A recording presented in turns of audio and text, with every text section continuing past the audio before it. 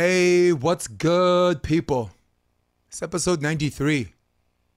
Got this dude over here, Riley Salmon, and the episode starts right now.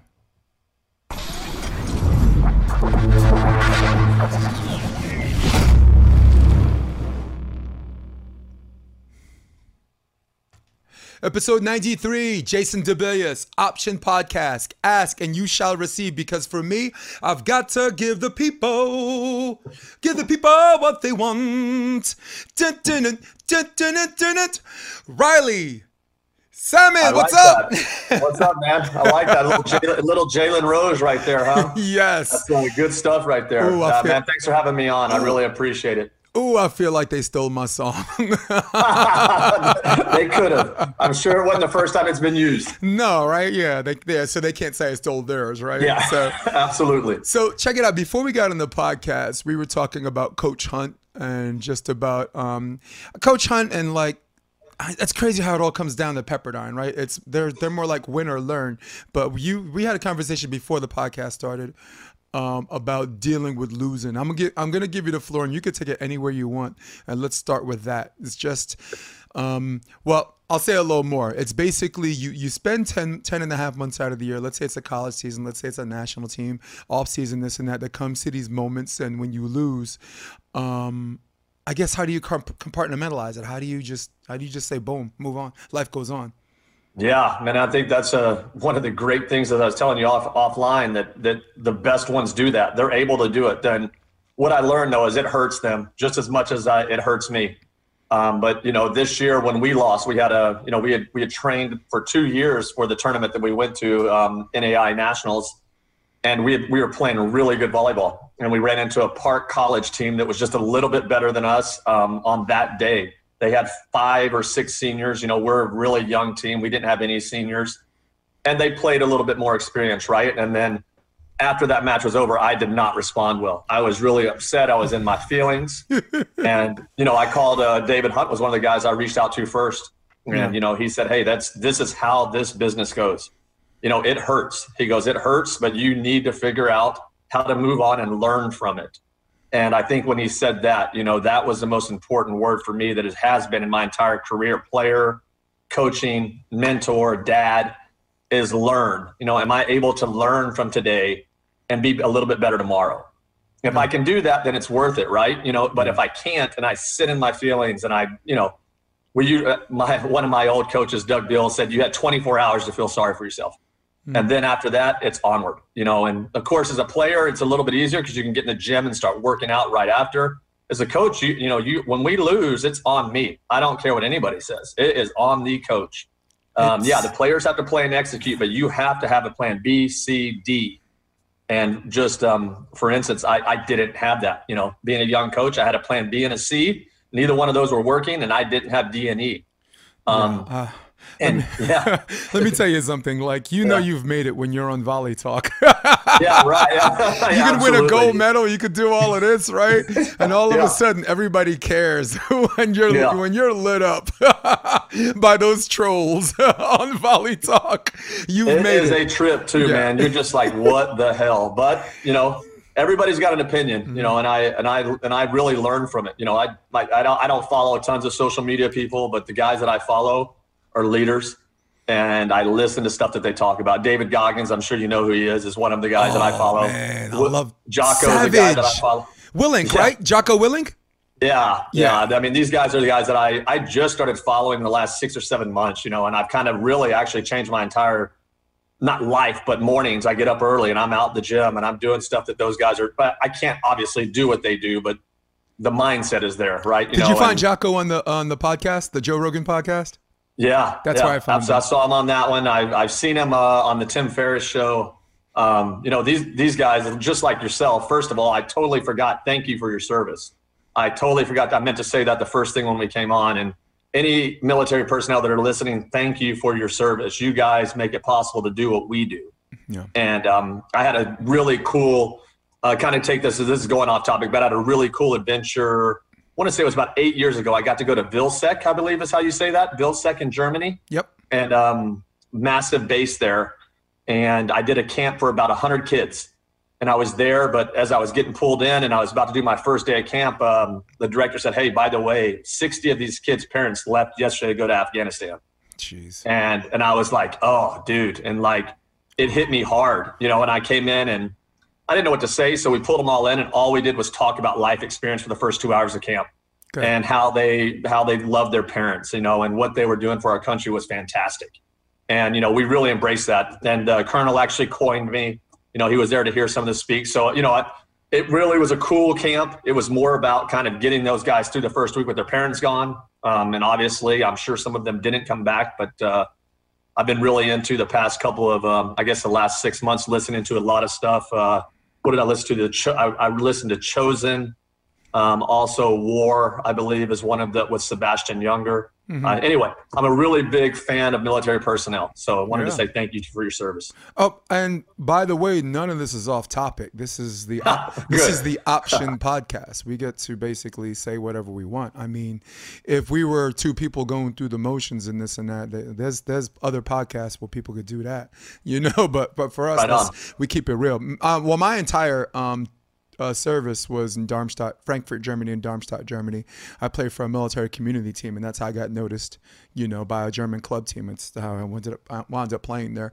And you're right, like these kids, it's just amazing how these kids just, I don't know if they're oblivious to it until someone's gone. But there's no one that rolls with the punches that are just like, all right, we're moving. We're going to Leavenworth. All right, cool. You know, we've been reassigned, and it's like, man, how do you just if you could just pack up and go like that, you're just always on the move. I don't even know if you even have time to compartmentalize what that your dad's out there and he might get shot. Absolutely. Yeah. It's pretty wild, man. I used to. You know, there's a lot of terminology out there when you talk about volleyball or sports and go to battle and things like that. And I won't say things like that because I think it has nothing that is even close to the ramifications of what battle or war does. And I've obviously never been there, but I've spent a lot of time with James and a lot of other guys that I know that have been in service. A really good friend of mine was in Iraq and Afghanistan, and, you know, he won't even talk about it, you know, and it's real. And I think that it goes on, and again, I'm not anti anything, but I love our military personnel. Hell yeah! And I think that what you guys do is freaking unbelievable. Well, I mean, look, let me interrupt you for a second. As someone who served himself, and my father before me, and my father before me, and my kid's sister, the first female, did 2 tours in Afghanistan. All right. Oh, killer! That's awesome. We don't get to choose where we go. So your ability to honor the soldiers and not necessarily someone in the back room fighting the war with a paper and a pen, or, you know, or maybe someone who's invested in Halliburton, or someone, you know, who's doing like this secret war or whatever. So I would say the same thing you do. I don't think there's actually an anti-military. I think there's just an like an establishment, you know, like, sure. Like, I don't know. I'm not going to get into weapons of mass destruction. I'm not going to get into the Gulf of Tonkin, you know, which triggered the Vietnam War and all, or whatever false flag operation. So, but some people, it's very much, look, it's in our human psyche to be mad at the prom queen. The girl that was elected prom queen instead of the people that voted her in. It's really, really, it is in our human psyche to boo the guy who won an MMA match by decision when it wasn't him that made the decision. It was the judges that made the decision. Yeah. And these assholes are they can't help it, I guess. It's crazy. It's in our human psyche to infer to the negative and just see what's in front of us and go after. So, and I think you'll agree with me on that. So, I mean, any decent human being would agree with you and me on that one. Yeah, 100%. You know, I hope so anyway, or else we're doing some wrong things out here. We're in trouble as not a nation. No, as a human population, never mind as Americans. As a human population, we're in trouble, dude. But getting back to what you were saying about winning and losing, I had a really good quote from Chael Sonnen, MMA fighter. He was coaching Uriah Hall in like The Ultimate Fighter, and Uriah Hall, like you said, has these moments where you work so hard and sometimes your enthusiasm works against you, and the moment you can't dumb it down. It's just so overwhelming. So he said something very important you'll agree with. They say that losing's not an option. I think that's absolutely ridiculous. Losing is an option.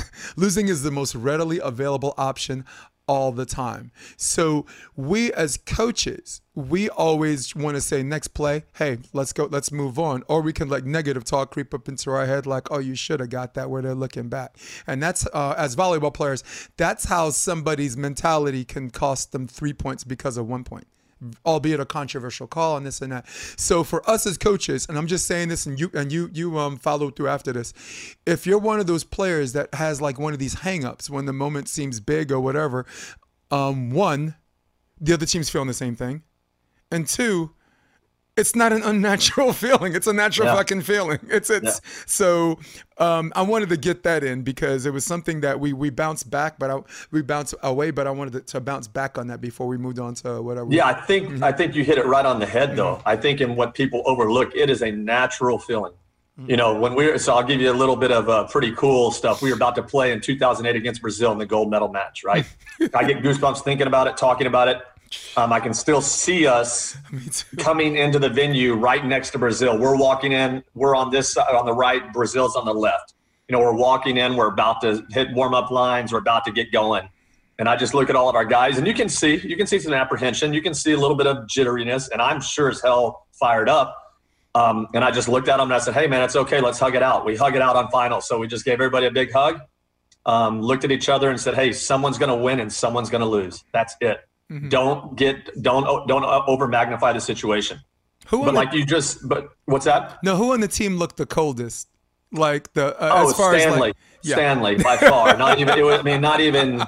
It was like he was going for a walk in the park, man. I mean, I was pretty jacked. Loy was everybody was jacked. Stanley was jacked. Don't get me wrong. I mean, once he started serving, so he always had this when he was really engaged and at his best, he would be landing about 12 to 15 feet into the court on his jump serve, and just this massive noise.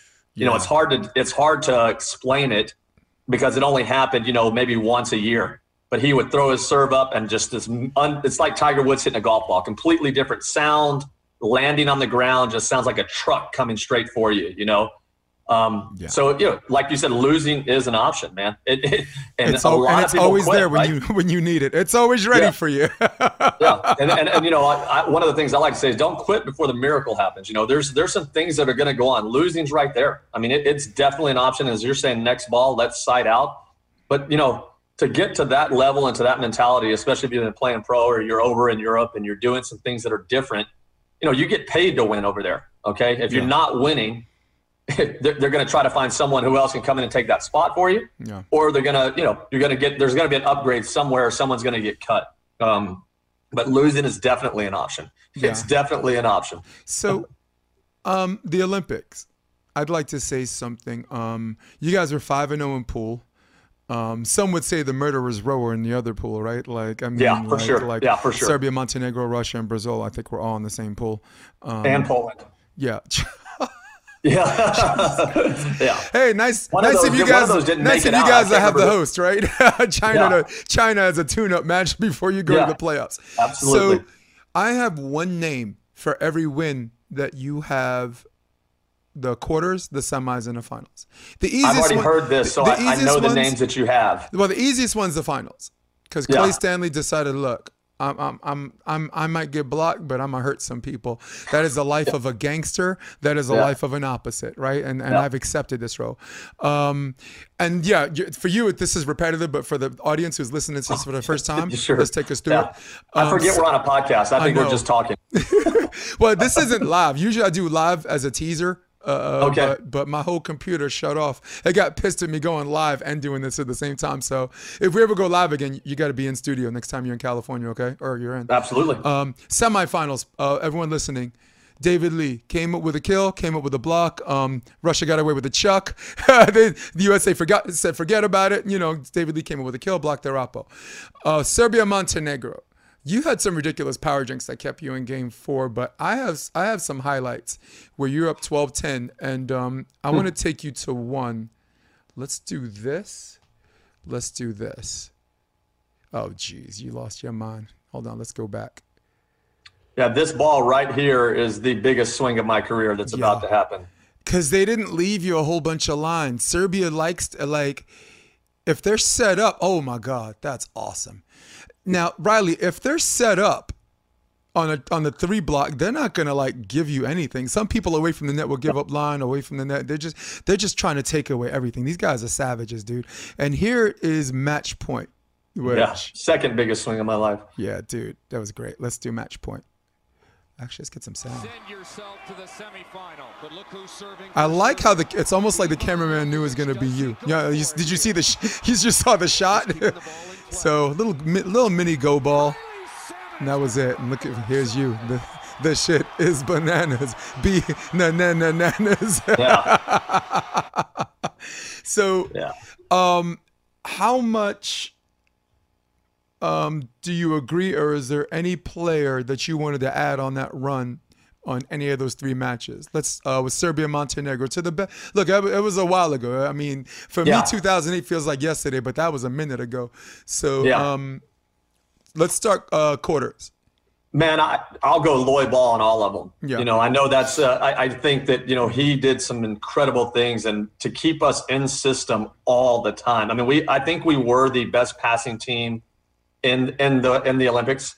I think whenever we look back on it, that's what we came up with. I think I was actually the best passer in the Olympics for an outside hitter. Yeah. So there's a couple of things that I did really well, obviously, but there's things where you put the ball over the net and he's grabbing it. You know, what's usually an overpass, it turns into a 4-point pass. Yep. You know, you're passing the ball 12 feet off the net. He's still keeping you perfectly in system. There's just some things that he could do that I've never seen another setter do just so consistently. I played with Ricardinho and Treviso one year, and he was similar to Loy, but still not as good. You know, I mean, literally Loy would say, hey, get on your route. Don't slow down. Mm-hmm. You know, and it was just, you know, just constantly like that. I think a really interesting point that people might not know is the match point against Russia. Mikhailov had been crushing over me all match. And I was 100% sure we called a timeout to set up a blocking scheme.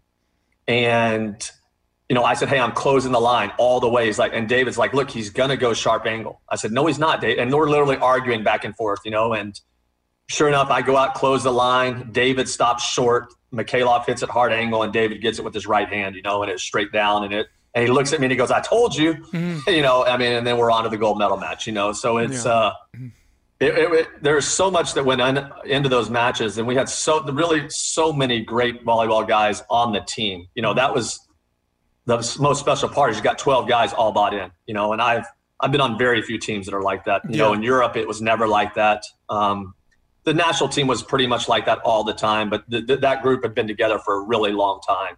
Yeah. You know, most of us from 2001 all the way up until 2008. And then some of the guys we played through 12, and then a couple of guys even through 16, you know. So a good group of volleyball guys. Yeah.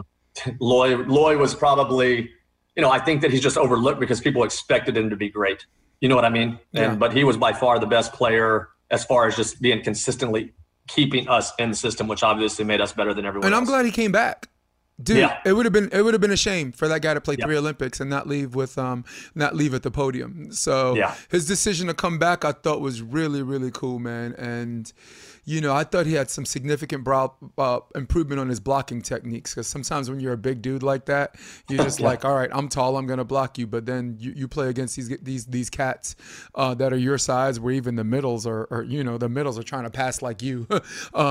You gotta, your techniques has to be sound. Sometimes you gotta know when to press, you know, and when not to overpress. This, you know, get your armpit shaven, this and that. The thing I liked about your team was you had 3 things I think every championship team should have. One, a tandem of outside hitters where one guy knew it was his role to be more explosve, and it was the other guy's role is to be the best passer on the court. The latter was you. Of course, if they needed you, you were there, as I just showed on the video. Sometimes it's cool to be the finisher, right, when they're paying attention to everybody else. The second thing is a good coaching staff that understands that big waves crash. So they want you to be high, but not too high. You were really good at whooping it up, but I thought you provided a good balance with Stanley being the cold guy and this and that. So you guys complemented each other. The third thing was being able to just do things out of tradition. Like, you guys were at row 1. That's what people on the domestic indoor volleyball, row 1 is when the server is, or the setter is at the server spot, right? I played overseas. I didn't even know what the hell rows were. But when you guys were at row 1 against Serbia, Montenegro, Stanley decided for 2 rotations was blocking out there, and you were hitting right side. Right. and then a Hoff came in as a middle, to get a couple of touch blocks, this and that. So I really liked, like, you look at every gold medal team, like the U.S. was, like Karch and Stork switched, right? Karch was a setter at UCLA, so Staheda was killing him, so he decided to have Karch block him instead of Stork, and Stork actually hit left side on trans. So to do these things out of tradition instead of just staying stubborn about how one way works, all of those things are the ingredients of gold medals, not to mention 2-point victories.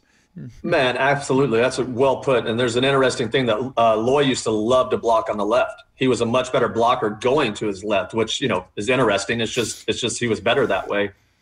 He also did another thing that was really interesting. When he came back, he didn't want to be captain. He'd been captain for a couple of Olympics, and he said, look, I just want to play ball. And he really did. He put himself aside and put his teammates in front of everybody, which it's a hard thing to do, man. We always talk about being unselfish and being a great teammate. But it's real hard to do at that level. People, you want to be noticed. Like you said, you want to be noticed as the closer. You want to be noticed as this guy. You want to get paid. Mm-hmm. But he did a great job, of putting himself aside, letting Hoff and myself be captains. And, Hoff was really great. He's been my best friend, my son's godfather. And he was a little bit nicked up last couple of years, but he was a coach from the sideline. Him and I would watch video.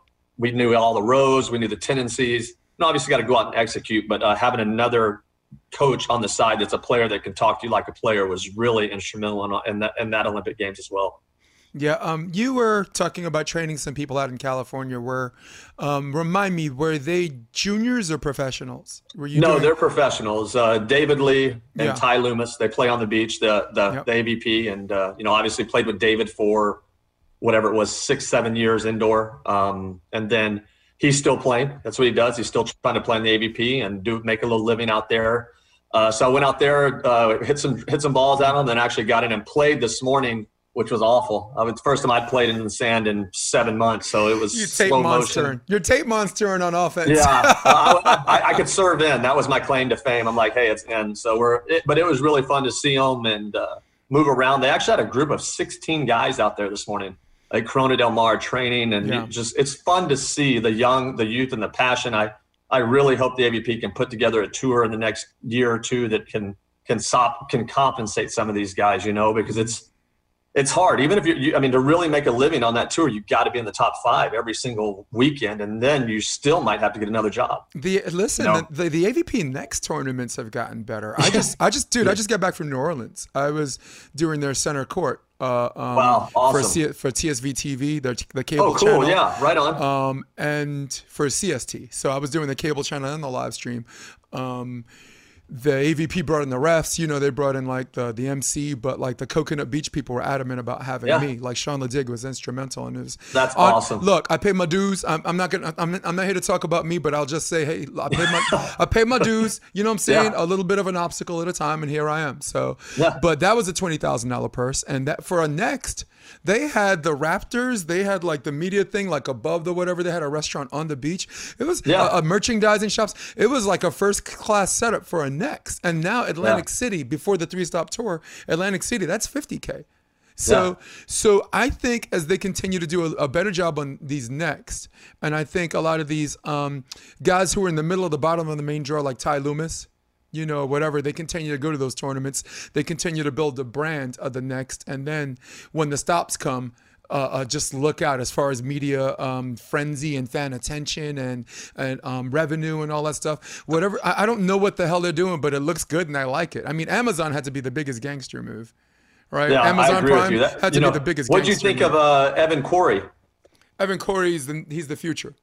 Is he? I haven't seen him in it's probably been 3 years since I've seen him play on the beach, and I follow him on Instagram and stuff, and he's killing it. So I'm excited to see how he's playing.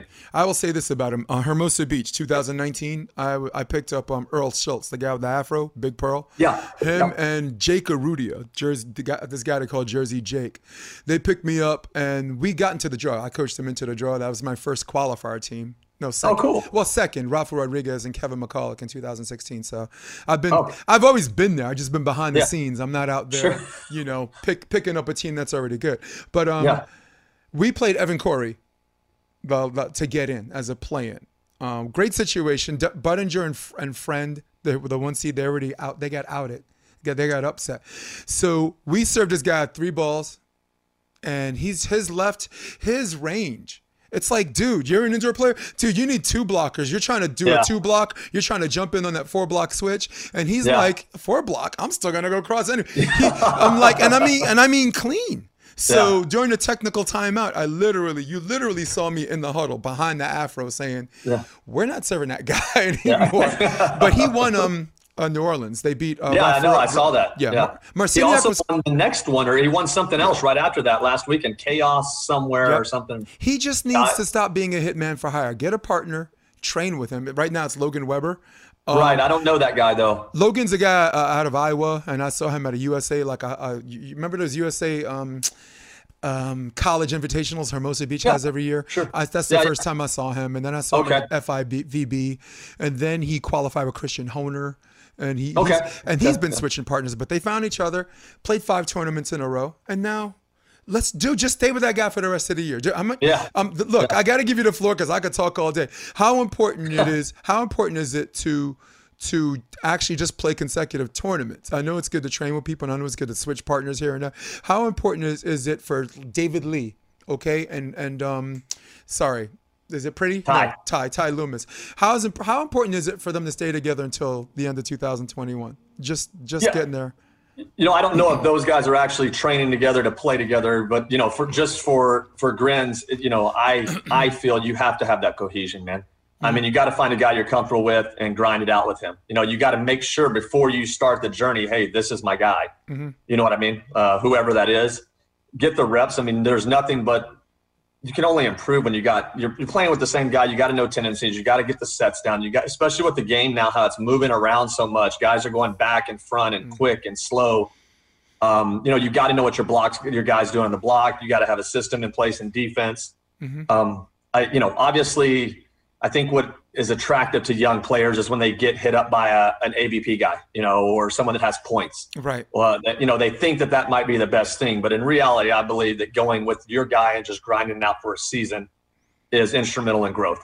I mean, just doing that and having a training regimen that you stick to, that you get in the habit of doing, that teaches you how to be a professional. Yeah. If you can do that and get that with another guy, get that rapport, then you're going to, you'll be successful. You'll get better.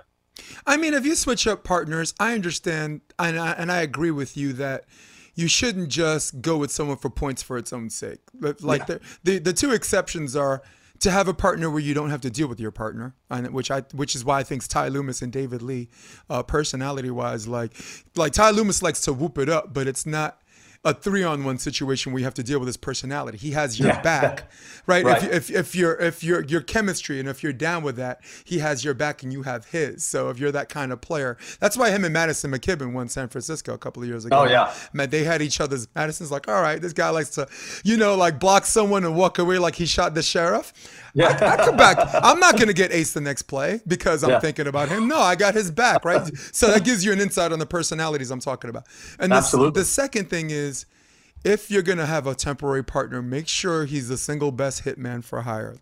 For example, Dave Palm, right? Yeah, I played with Dave Palm. Dylan Merrick picks him up. They beat Case Beer and Shock on center court. I mean, and Dave Palm has an interesting story. He got dropped 3 days before a tournament for like a bid tournament to get into Manhattan Beach, and he picks up Locek or something like Casey Locek. Locek is playing pickup. He's like, where you going? Come play with me in this tournament, and he wins. So it's but that's an example of a hitman for hire, a fucking caveman actually. Yeah. So David Palm and I actually played together. And, do tell. Yeah, 20. I want to say it was. So I retired in 2012. It was the first year of the NVL. I can't remember if that was 12 or 13. And I was still playing, hanging on a little bit, and I could still get out in the sand, and I needed a young guy that could jump and play and do all that stuff. And I played a tournament with my ex-partner, Jake Elliott, just for grins in Georgia. Oh, my gosh, what's the name of that? Some beach in Georgia. Oh, God, I can't think of the name of it. And anyway, we played it starts with a T. Tybee Beach, does that sound right? Maybe in Georgia. Maybe I'll ask Tom Black or someone see what. Yeah. So anyhow, we're there, and him and I are like the 5th seed, and we're playing okay, but we're just not explosive. But we're having fun, and it's good to see each other. We haven't seen each other in a long time. And our first game is against David Palm and his partner. And I'd never seen David Palm before. and he's like jumping over the net. He's 19 or 20 at the time. Jeez. So I'm like, and I know that I'm going to go play this NVL because the Hannemans asked me to come over and, do some clinics with my medal and do some things and kind of be their front man, right? So I agreed to it, but I wanted a good partner, so I picked up David, and we played the first one in Dallas, and we took a third. We lost to Bomgrins in the crossover. Okay, Tim and Brian. Yeah, it was a solid event. Really interesting story is they're serving me every ball, and I'd never played against the Bomgrins either. I hadn't seen them. I'd been obviously on my indoor journey, and these guys obviously were really good. Tim blocked me 8 times in the first set. And my wife it's like 21-14, right? Mm-hmm. I'm coming off getting water. My wife walks up. She goes, "Hey, I've never seen you get blocked that many times." And I said, "Thanks, honey. Appreciate it. I love you." And he's like, but wait, shit! I played Serbia, Montenegro with a triple block, and I she didn't see all those, but I mean, it was literally just boom, boom, boom, boom, And anyway, we went 3 sets, lost 16-14, tough match, but I knew David was going to be really good. He has the heart, he has the passion, and so every time I go to Florida, I run out and hang out with him and see what he's up to. But yeah, we played together for one tournament. And then I played one more NVL, and then I was done. Or maybe I played 2 more. I can't remember. But, yeah, he's a great guy and great, like you said, hitman for hire. He's exactly that. I hope to see him have some success on the AVP.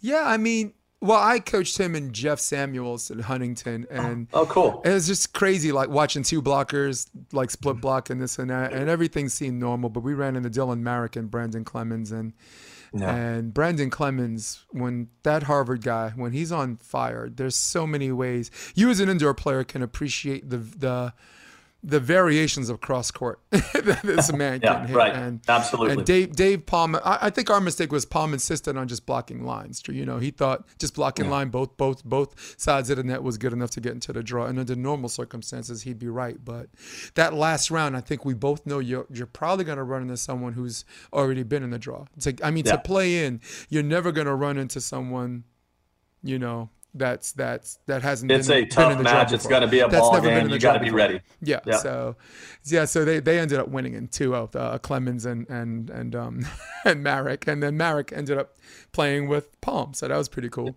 And then Palm played with Camacho. Then he played with Camacho in Austin, Dana Camacho. Yeah, I played against Dana for a long time. So my first 2 years before, so when I was 18, I was 19, played a year on the Wilson qualifying tour. Mm-hmm. So I only went to 2 years of junior college. That was it. I don't have a degree. I don't have, after my second year at Pierce Junior College, I started playing professionally, when I was 19 years old. So my route was really different getting to the national team. But I played a year on the Wilson tour and then qualified for the AVP. So I was exempt for the first 4 events, played those events. I took 2 9ths and 2 17ths.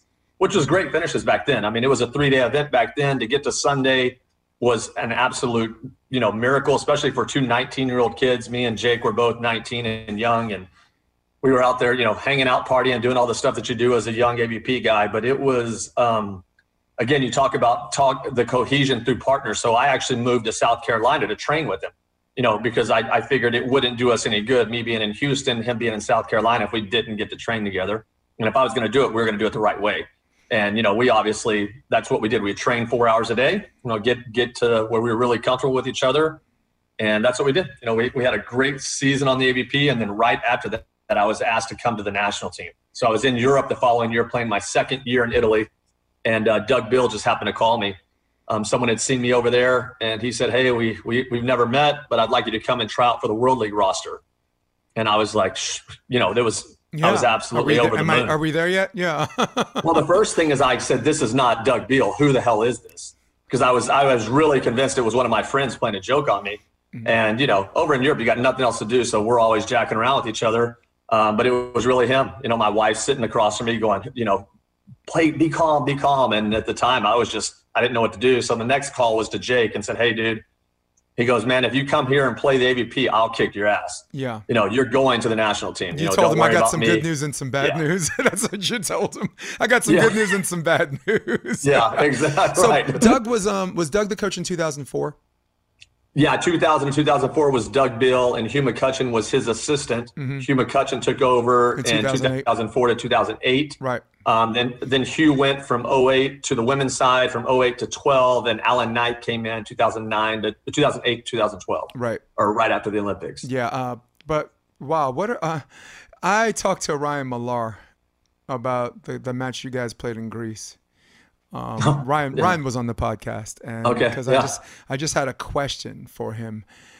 Basically, you guys are down 20-12. You're down 2-1 against Greece in Athens. He said there was like a bonfire like in the corner. There was like this big party atmosphere. He's like, is the place on fire? No, they lit up a fire in the gym and no one cares. A flare. A flare. Yeah. Ridiculous, right? Ridiculous. Yeah. So for the people listening that didn't get a chance to listen to Ryan Millar, basically 12-20, down 2-1. Don Sucho comes in, right? Yeah. Comes in, I guess, because he ain't getting no playing time. Might as well put him in. Y'all ain't going to win. Yeah. You guys come back and win the fourth set. Fifth set, to make it 14-13, Donald Sucho had this nice on-two, almost like a right-hand knuckle, like a jumbo shrimp over the libero. It was Lloyd's kind of shot. It was a pineapple. Yeah. So that's what. Yeah. So Lloyd calls it the pineapple because it looks like a pineapple and drops, right? Yep. So Donald had some variation of that shot. But another thing is we were down 8-5 in the fifth. Yep. On the switch, and it was incredibly noisy in there, to say the least. I mean, it was 20. I want to say it was either 28 or 32,000 people. And we literally, you couldn't hear each other talking until it was match point. Yeah. And then it was quiet it was quiet as a church in there. So the question I had for Ryan, it's 15 up, right? Someone in the crowd blows a whistle. The Greek players stopped playing. In fact, I think the only two people that didn't stop playing were Don Sujo, the setter, and Millar, who hit the quick set on it. Yeah. And it was so weird, and it's crazy because I had video and now I don't have it, but it doesn't. Now I don't care. We're showing another video. But I guess my question to Ryan is, I'm going to ask you the same question. Did you guys hear the whistle and Ryan just instinctively just follows through? Because sometimes your twitch reaction and your mind, or what's sending messages to your body to not swing or swing. Did you guys hear the whistle, or was it so fucking noisy in there? You didn't hear it. You weren't sure if you did or didn't, and just hit. Well, they weren't allowed to have those whistles in the crowd, supposedly. Right. But as soon as the match starts, they're everywhere. I mean, so you're used to it, right? It's just blaring off, and I don't remember exactly. I know Ryan, if he heard it, I know he was going to hit the ball anyway. I mean, we were just playing through everything at that point. And, right. I don't remember hearing it. As a whistle, right? There was all kinds of noise all over the place. But I can remember that play, and I remember the look on the Greek guys' faces. It was just it looked like their hearts had just been ripped out too. It's like, what the heck just happened? But I had to rewind it. it because when Ryan Millar hit it, four of the Greek players were looking at the ref. Yeah. And I'm like, I don't think that was a double. I don't, what was the call? So, and then, oh man, that was terrible. That was great. I mean, I was in Barcelona and that happened. Japan had match point. Actually, Japan already should have won. There were 2 yellow cards on Bob Samuelson. It should have been red. Yeah. That should have been a rat. But then, off of a dig, someone in the crowd blew the whistle and Japan was celebrating like they won. And Scott Fortune screaming at the top of his lungs. No, he didn't blow the whistle because the top ref thought the bottom ref. The top ref thought the bottom ref blew the whistle. It was, dude, that whole fourth set was chaos. It was, first of all, Ivy gets hurt wiping the floor. They have like rags, they have these little towels on the shirt. He just falls, his knee gives out, wiping the floor. Yeah. Enter Samuelson, yellow card, and then at match point, a second yellow, which they never penalized him for, so now the match goes on. Steve Timmons on match point hits out one out of the D zone. The refs call him over the line. The replay shows he's behind. He's not. Yeah. Japan has match point. Someone in the crowd blows the whistle. They think the match is over. All of this shit happens in the fourth set. It's great.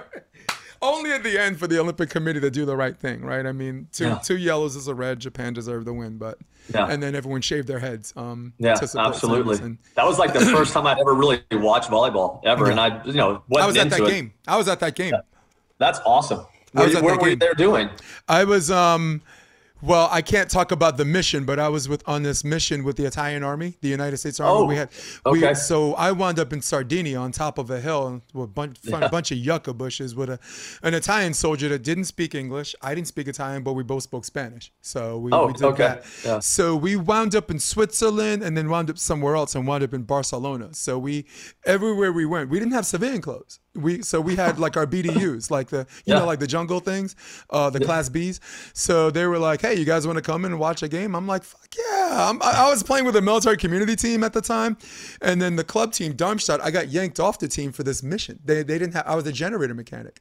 They didn't have any enough generator mechanics for the mission, so I got yanked off of the club team and the military community team, and then by hook or crook wound up watching Game 1, USA versus Japan in Barcelona. That's awesome. Yeah, that's weird.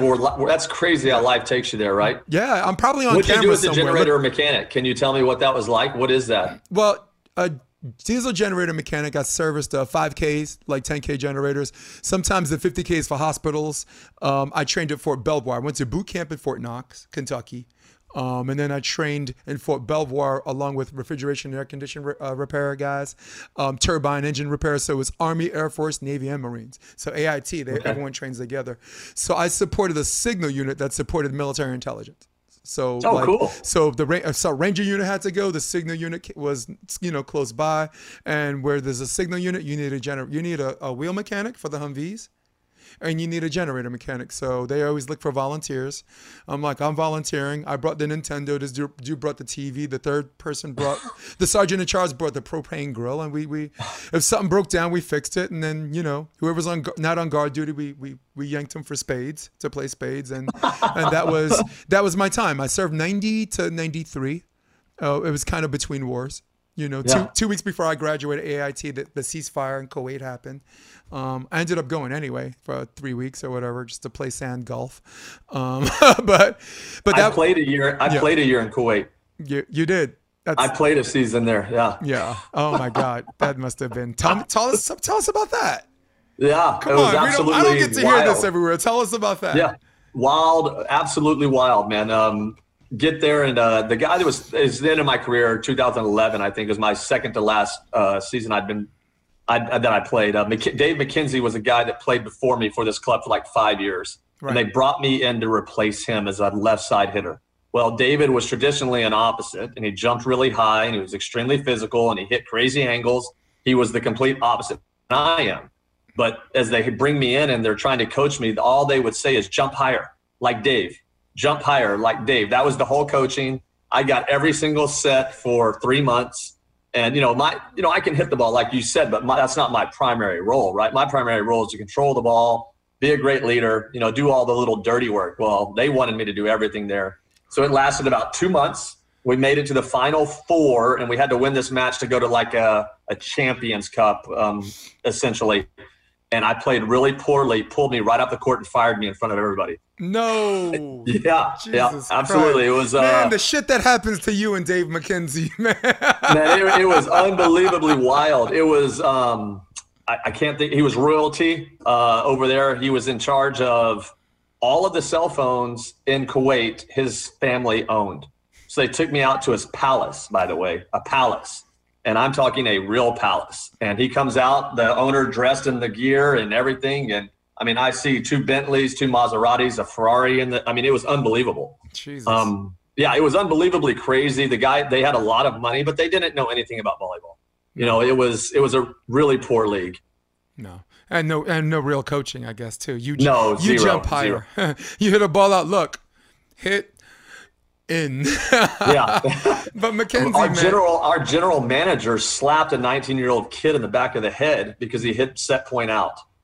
And he was sitting right beside me. And I was just turned up and I said, hey, man, we got to calm down here. But and damn, don't we all want to smack that kid in the back of the head? It was crazy. It was crazy, man. I was like, holy cow, what am I doing?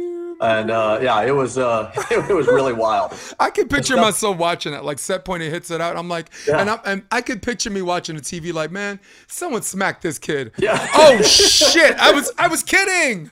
I was kidding. Don't you slap the kid? Shit out of him. It was hard.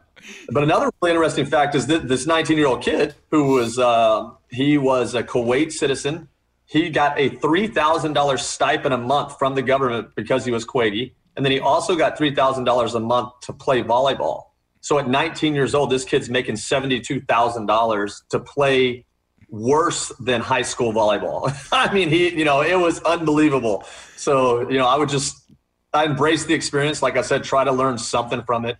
And I learned I wouldn't go back and play in that league. But it was a fun experience, and you're grateful to get us another season and kept the checks coming in for a little bit and paid some bills for the family. Yeah, Dave McKenzie, he was on a podcast we did it from, he lives in Malaysia, but we did that. Yeah, sure. And he mentioned a shortstop in Kuwait, but I didn't get the story that you just gave me in detail. Yeah, That was pretty awesome. Yeah, he was there actually 3 years, I believe, like a pretty decent amount of time, or 3 seasons. Yeah, I think I actually asked him about like him getting flagged for like a banned substance or whatever. He's like, I don't want to talk about that. And then like 5 seconds later, you know what? I'll talk about it. It was, and he was right. Look, it was just this weird thing where like in order for him to take the test, it would cost him more money, his own dime, to take the flight to where they're doing the testing. He was telling me the testing didn't come to you like the UFC, right? Wake you up 4 o'clock in the morning, pee in a bottle. He's like, I'm not paying the money that he was making in the league. He's not going there to take a test on his own dime because there was some kind of red flag or whatever and this and that, And it wasn't even like a performance enhancing drug. It was like a banned substance, Like your thing. I read about you. You were an Avalide. Avalide, like I worked in a cardiology practice for 17 years. Hydrochlorothiazide was what I tested positive for, which is also a masking agent, which I had no idea. But it's legal. Look, it's so weird, like how something like cocaine or whatever is illegal to sell or whatever, but it's not a banned substance. Yeah. And then you have a blood pressure medication that's not only legal but good for you. First of all, it's AstraZeneca. I'm not a big drug guy, but AstraZeneca, that's Avalide, that's Avapro, right? Avalide is like Avapro with hydrochlorothiazide. Right. So exactly. So am I good or what? That's like pretty impressive. I didn't know that I was going to be dealing with this, but that's actually spot on. So what's interesting about the story though is when I get popped, I'm playing in Italy, and I'm all over the place. I don't want to be there. It's been a tough year. I actually started the year in Turkey and got E. coli. And so I was sick with E. coli. And I was trying to get treated in Turkey, and I was diagnosed with a possible brain tumor. And there was 2 other horrible diagnoses. And I said, you know what? I'm going home today. So I leave on my own. I don't tell them. I'm like, I'm going to the airport. I just bought a ticket at the airport and bounced home. Well, when I get back, they put me on that medicine. They run a gamut on me, and I have E. coli. That's what it comes down to. And so I said, okay, well, what does that mean? Well, you can't do anything for 8 weeks minimum. So, I go back and I tell everybody in Turkey, they think I'm lying because I took $100,000 up front as a payment. And they think I don't want to go back, which is not, it wasn't the case. I was really sick, and so they're telling me they're not going to pay me any more of my contract, which is, I've been paid, I guess, about close to 1/3 of what I was going to make, maybe in that area. And, I'm trying to get healthy, but I'm like, hey, I'm on all of these prescriptions. I said, I can't do anything for at least 8 weeks. I'll come back in 8 weeks. And they said, no, you need to come back in 4. And, being a young, gullible guy that I was, I needed the money. So I showed up there, and then they convinced me to play the next week. I start warming up, and my blood pressure goes to, I think it was 210 over 180 when I got pulled off the court. Hell? Yeah. Good almost Lord. dying, right? Yes. And so fortunately, long story short, I leave again the next day, and then I go and get treated. You have E. coli. You cannot do anything for 6 weeks. So I don't. But at the end of the year, I get a job in Treviso, which is one of the better clubs, obviously, back in the day, is actually probably the best volleyball club. And I was going over to back up Poppy and Shizola, who were the 2 outside hitters from 2000 to 2008. Yeah. Best probably duo in the world for a long time. So I was going as a third outside, very minimal stress, but if somebody struggles, I could go in and settle it down. Well, I get over there and I'm taking the medicine because I have to stay on it. And I have no idea that it is a doping violation. None at all. I've been taking it for 3 or 4 months. And I take the test in Italy, and then 2 weeks later, I'm home, season's over, or maybe 3 weeks, and I get the test result. And I immediately call our athletic trainer, and he's like, what have you been taking? I said, nothing. And he said, well, this is like it's a masking agent. And I said, no, well, I don't know what it was. Long story short, I end up going home to Houston, and a really good friend of mine is a pharmacist, and he goes, hey, dude, that hydrochlorothiazide is in your, it's a diuretic, and it's also in that Avapro that you take. Yeah. And the mystery was solved. So called, I went to Switzerland the next week, they basically accredited me for time served. Good. I had a 3-month suspension that was really just the time that I was already off of it anyway. But What doctor made you switch from Avapro to Avalide though? Like Avapro on its own is a blood pressure med. Yeah, I'm not sure why they did that. I have no idea. Yeah. I mean, I really don't know.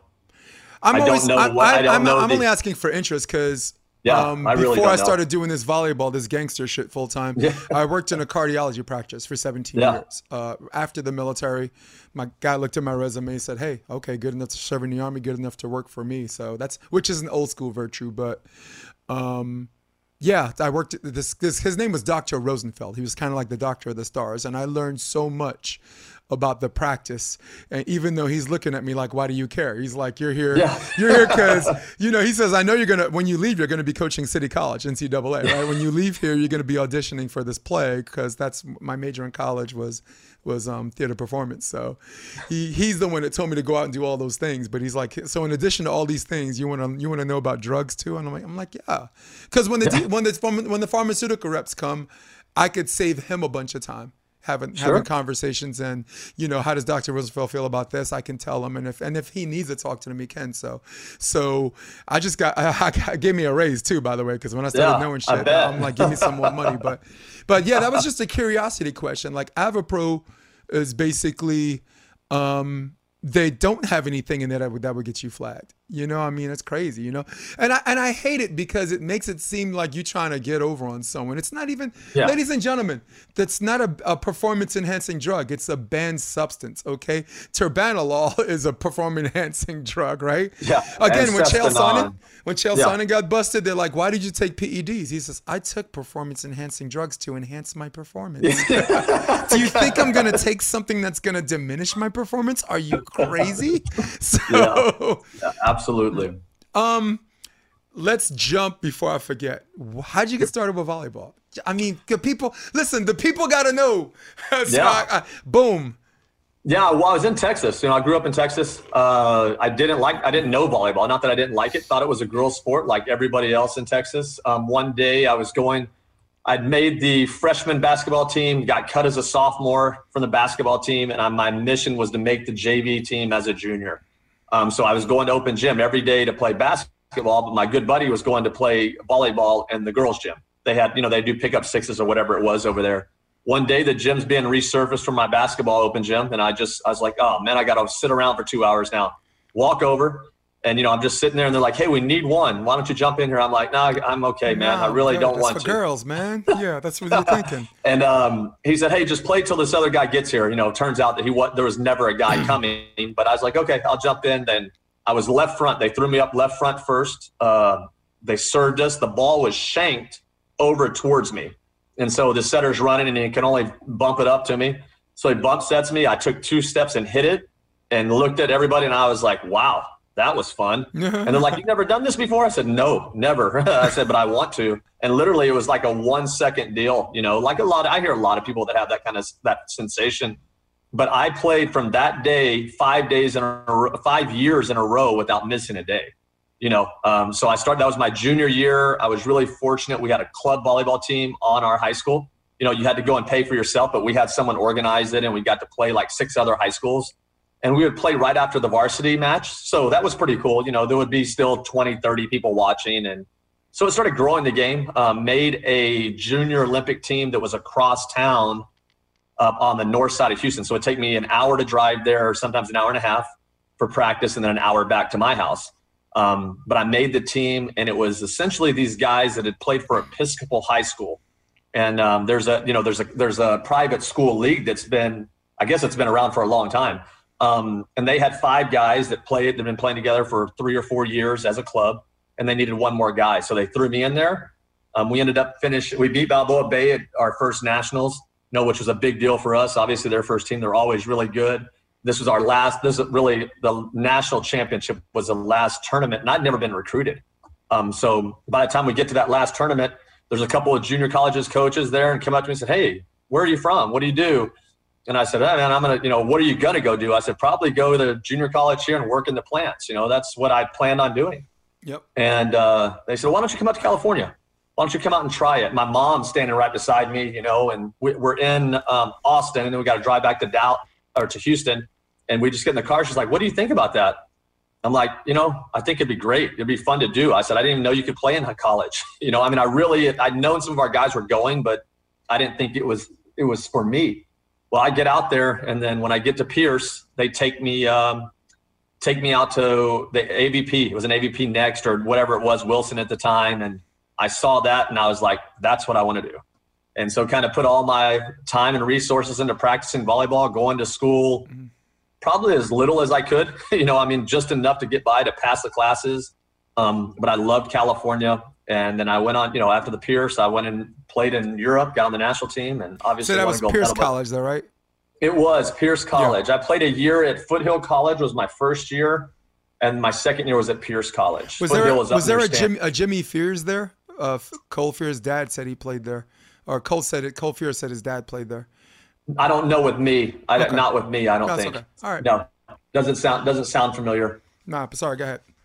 Yeah, and then after, you know, but to start was really weird. I mean, I had no idea I'd be playing volleyball that day. It was the last thing I thought was going to happen. And then as soon as I jumped up and hit that ball, the feeling was like, oh, this was so cool. So you know, and I tell that story often, and that's, and I still go. You know, Texas now has gotten a lot bigger in boys volleyball. They have a pretty decent couple programs down there. Yeah. And you know, recruiting there. Obviously, I go there and recruit for Jamestown, and then. Kind of just in Southern California right now, seeing what's going to happen next. Yeah, I mean, it's so weird that, okay, not for California, but for Texas, right? You don't think of men's volleyball as a college sport because you look at all of the big colleges, Texas A&M. Let's go to Notre Dame. Let's go Michigan State. Let's go Nebraska, right? All of these big schools, Florida, right? Florida State, South Carolina, none of these teams. Every team I mentioned, none of them actually have an NCAA team. Men's. Yeah.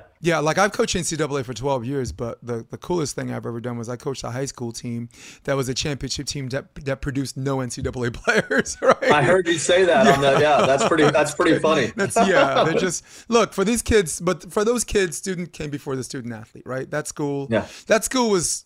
Dude, I'm glad I landed that. I don't even know how I landed that. Justin Stack, thank you. But yeah, that school led the nation in 2 categories. It was cumulative SAT scores and Ivy League application acceptance. So that's awesome. Yeah, that's really cool. Outside hitter Johns Hopkins, you know, Oppo and libero Brown, the setter Yale.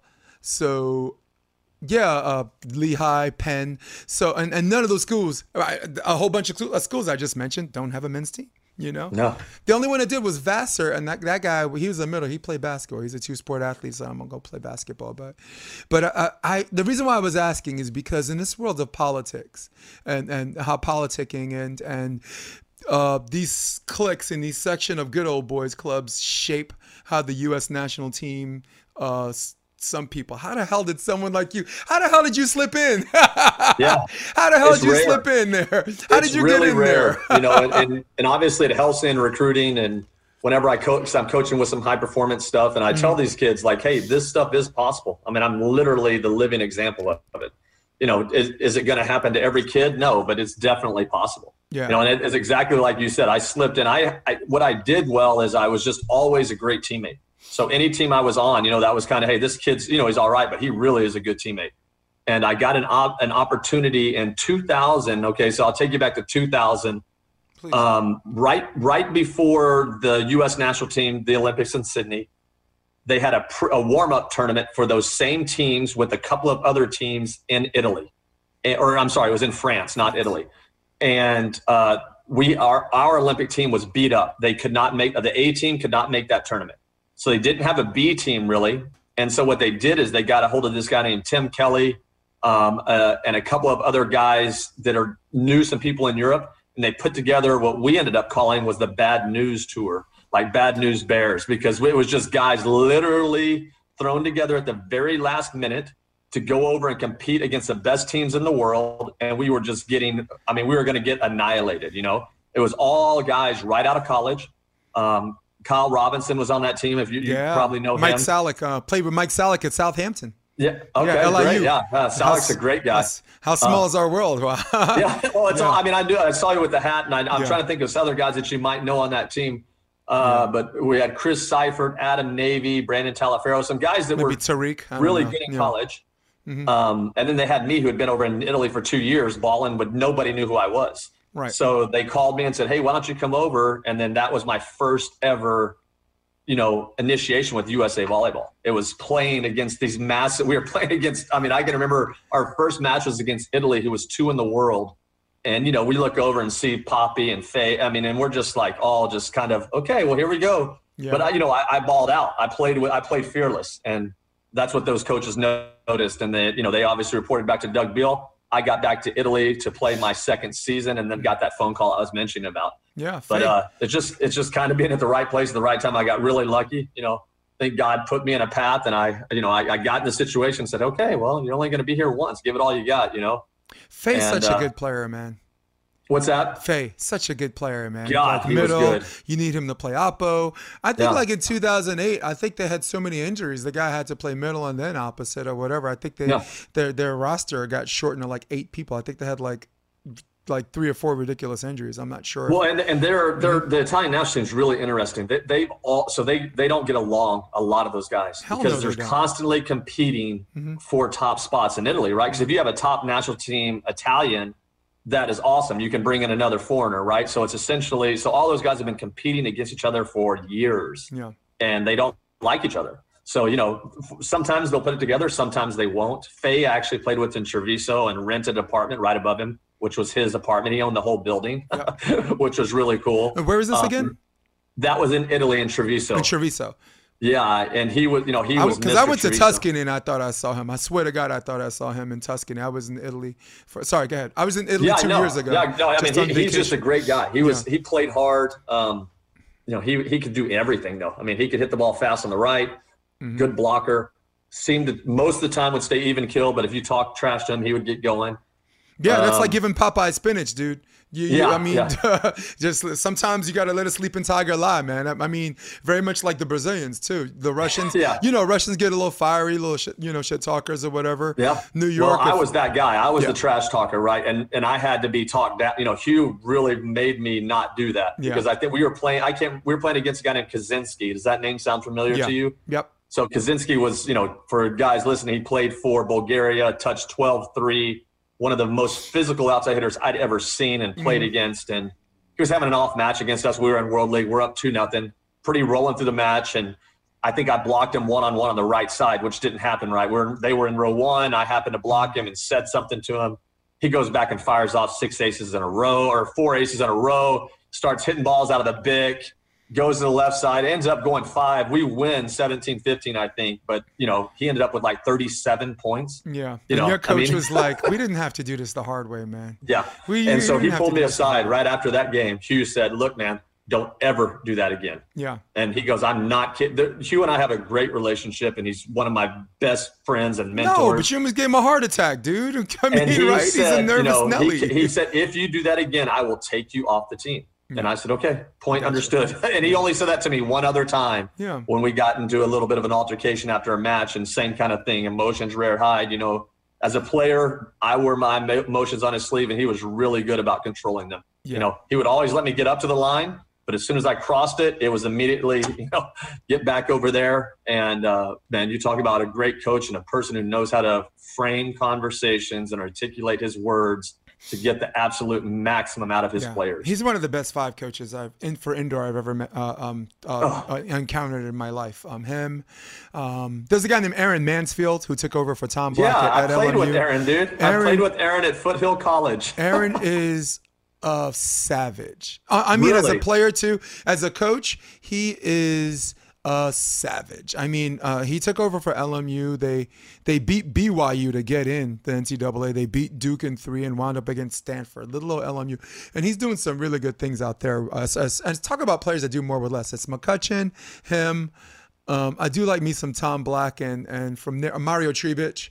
Who's that? Mario Trebic was the coach of the Netherlands in '92 and '96. Yes. Okay. Yeah. Gotcha. And you probably see him if you referee some of these games. He's this old Russian guy, cold blue eyes, can't really see shit. But a lot of people don't know that he was on the coaching staff that has 3 silvers and a gold. He was the assistant coach with the women's team in '84. He was the assistant coach for the Soviet Union in '88. He was the coach of the Netherlands in '92, which is where I met him. He ended up being one of my mentors. Okay. I was an outside hitter. He told me to set. He's like, I'm 6'1", my wingspan's 6'8". So I'm also left-handed. So he says, find someone you like, watch videos of him. Jeff Stork was my guy. Sure, for a year and a half, I was watching videos of Jeff Stork. And then in '96, they beat Italy. The Netherlands beat Italy, so he was with all of those. And it's a small world. You mentioned Carl Robinson, like Mike Salick. How about his kid, Mario Trebic? His kid went to Hunter High School. I ended up coaching his kid in New York, on the Upper East Side, New York. So how small is that world? His kids are geniuses, by the way. Awesome. If your kid's at Hunter High School, you're brilliant. His other kid was at Bronx Science, which a lot of people know better as far as academic schools or whatever. So his kids are geniuses, and they're not volleyball players. No, they can't play volleyball worth shit. Interesting. Yeah, that's really interesting. But they're like wrestlers. This dude's like a swimmer, but they've excelled at other sports. But they know volleyball, right? They grew up, but they're not good volleyball players. I'm going to throw something at you right now. What about Long Island University? What do you think is going to happen there? I don't know. All I know is Long Island University has one in Brooklyn, which I think is going to be okay. That's the one that just went Division I. Yeah. No, they had a Division I women's team for a long time. I'm sorry, on the men's side. Yeah. Well, good. I say good because the LIU Southampton, Salick and Carl played for, that was D2. And they dropped their campus. You know, I mean, at the same time, East Stroudsburg University got cut, Queens College got cut, Concordia, which that Concordia is so much better than the one in California because that was an international base. Really? Mario Gonzalez, Luis Mendez, who set for Hustle and Flow, set Taylor Sander and Taylor Crabb and Frankie Valdez. So he came out of Concordia or whatever. So, but tell me more about Long Island University. I think I'm in the dark. Did you not know? So they just announced about a month ago that they're going to go Division I. And I want to say that they're partnering with the Division III men's program somehow. I'm not sure exactly how it's working. They just might play EIVA, right? They might just do. I'm really not sure. So I just kind of reached out to, I'm always interested in what's going on out there, and reached out to their athletic director a while back to see if they had hired anybody, if they're looking, or what the situation was. And he said they were always. They're talking. They have their candidates in mind, but they're always interested in talking to people. Mm-hmm. So I was just curious to see if there's anything, if they've got any traction going, if they're recruiting. I didn't know. I think we owe it to ourselves. We are I know Carl Frantz got the job at Fairleigh Dickinson. I know that they have a men's team. They just introduced a men's team, NCAA Division I. Right. And I thought that was long overdue because, just recruiting in their own gene pool, man. No, that section in New Jersey all the way down to 5 Points, man. They're big on volleyball, beach volleyball more these days than indoor. But I was like, good for Carl because he was Jose's assistant at NYU. He was at Rutgers.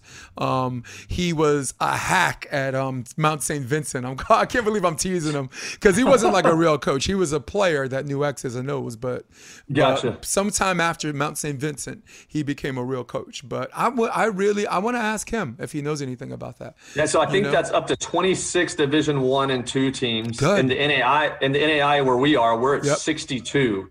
Yeah, which is interesting. It's the Wild West. It's really interesting. That's what Seydoux told me. Sorry. The thing that's great about it is that it gives guys that might have messed up or just got overlooked or whatever. It gives them an opportunity to come back and get kind of a second chance. And the guys that I coach right now, we have several guys that are like that have really. We actually got a 5'8" outside hitter who jumps 44 inches, and I mean he was one of the better players in the league all the way up, through the whole season. But it's a really interesting division as far as how people are eligible because, really, it's a very difficult to be like the age system too, right? The age system, exactly. Like my boy Seydoux, right? Seydoux Anjanko, he played for Cal Baptist, but I think he was at Park his first year. And Shamzu, like Seydoux came in, I think he was listed at 26 years old.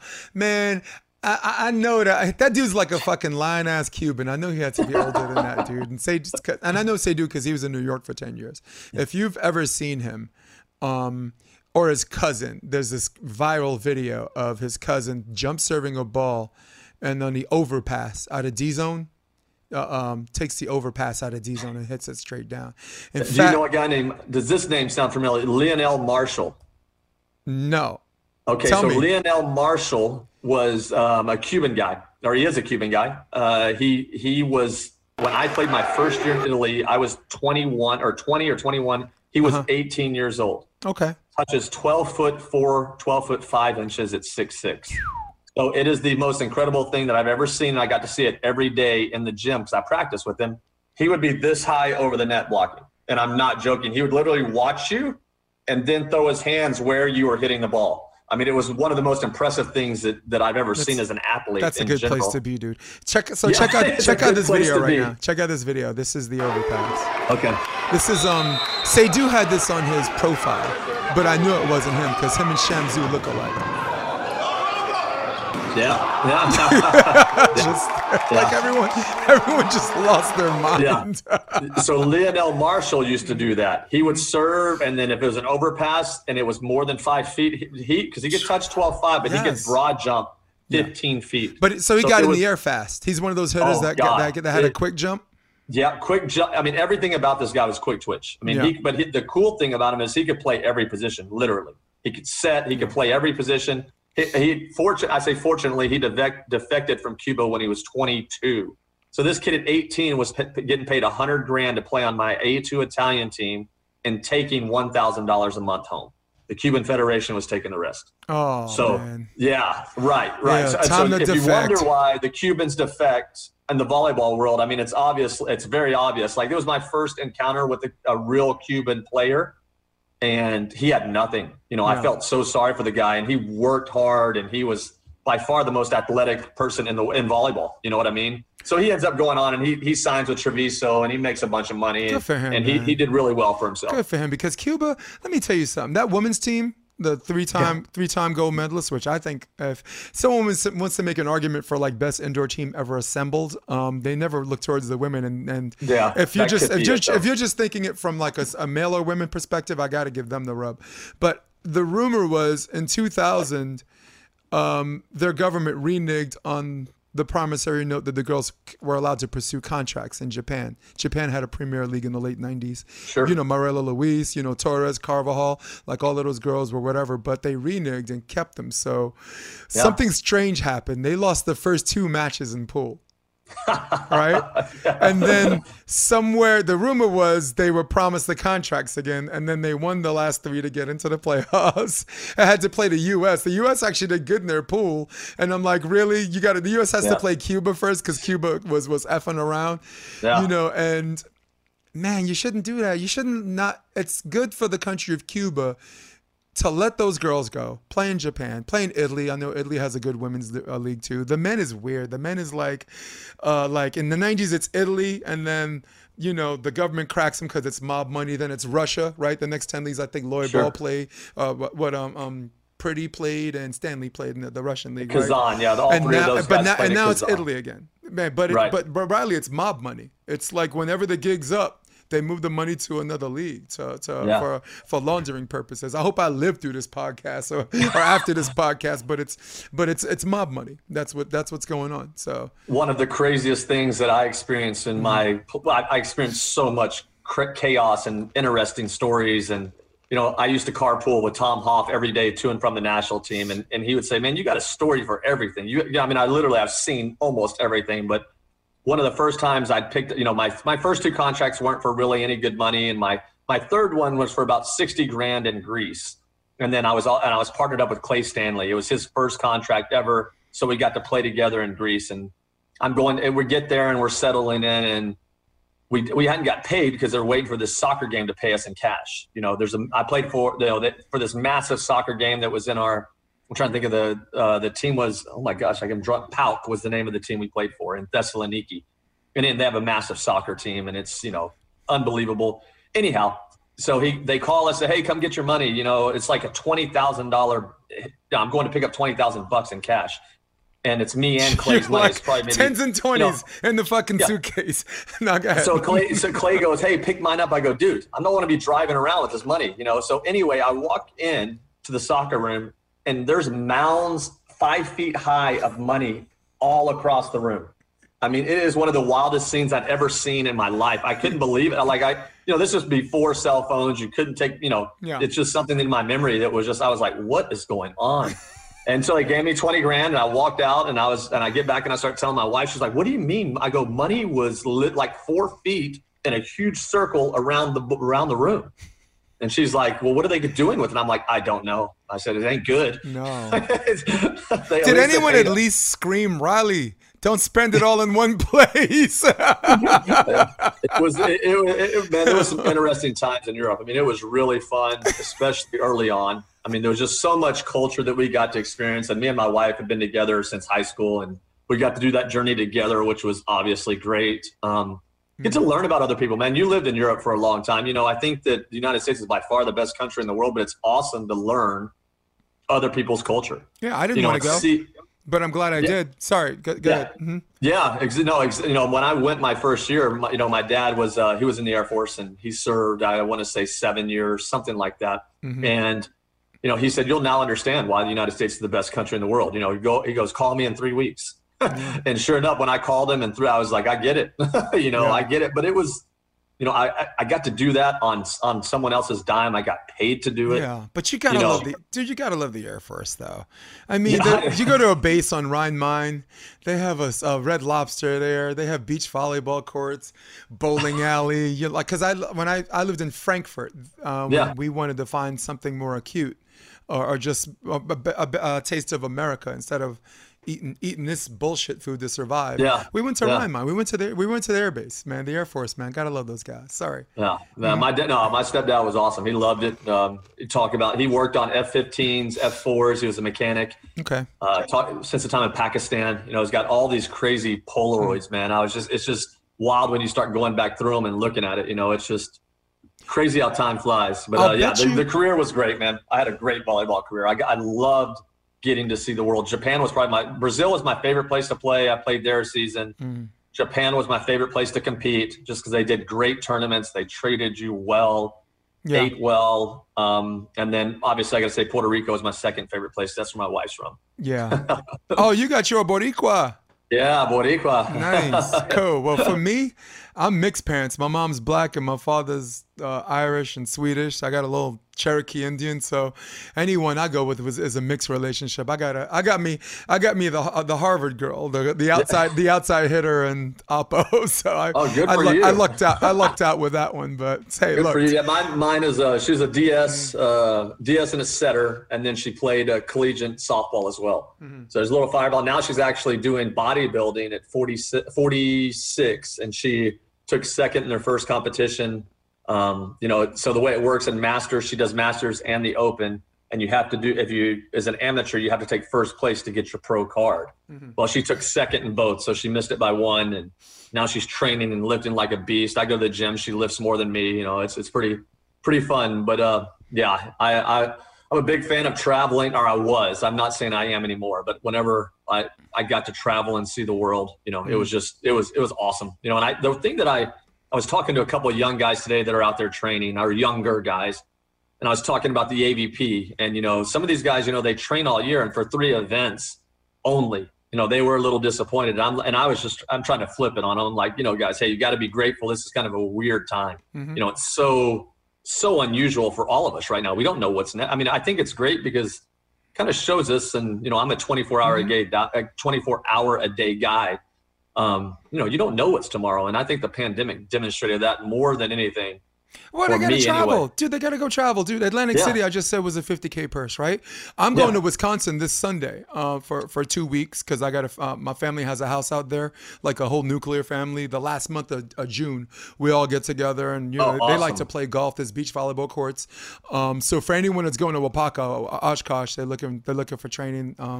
It's like 2.5 hours away, but it'll be worth your trip and you can stay with me for one night. So I'm going to be training 1 or 2 players. But the point I'm trying to make is Wapaka is is a competitive tournament. Atlantic Absolutely. City is a competitive tournament. The Mother Lode, right? That's a competitive tournament. Pottstown Rumble, just to have some fun, play some, manipulate your muscles. Grass. That's old school rules, right? It's side out, big court. They use the old ball. So don't be sitting here waiting for a 3-stop tournament. Get out of there. Get on money you're probably not gonna win anyway, right? It's like a $20,000 first prize. That's assuming you finish first. That you got to split with your partner. Pray to God you have sponsors that pay for your coaches and everything else. But entrepreneur themselves. This kid, Evan Corey was just talking about. Yeah. Talk about a kid that's betting on himself and winning. Yeah. He has an apparel, a clothing and hat and apparel line called Blue Nose Athletics. Because because this whole sunscreen on his nose. The kid, get out, everyone should want to be like Evan, or Miles. But what's interesting, I'm just looking at my shirt, and Reed Pretty was really good. So this is Reed Pretty's company in Sand. That's what he does now, and he was really great at marketing himself, and he still is. He's still really good at it. But yeah, just like you just said, these young kids got to get out of Southern California. They got to do some other things.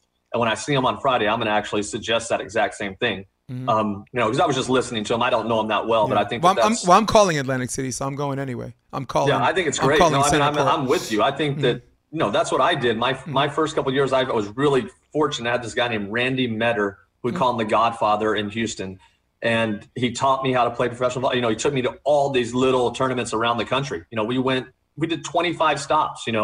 I don't know where. We were playing everywhere, just every weekend, going around playing and.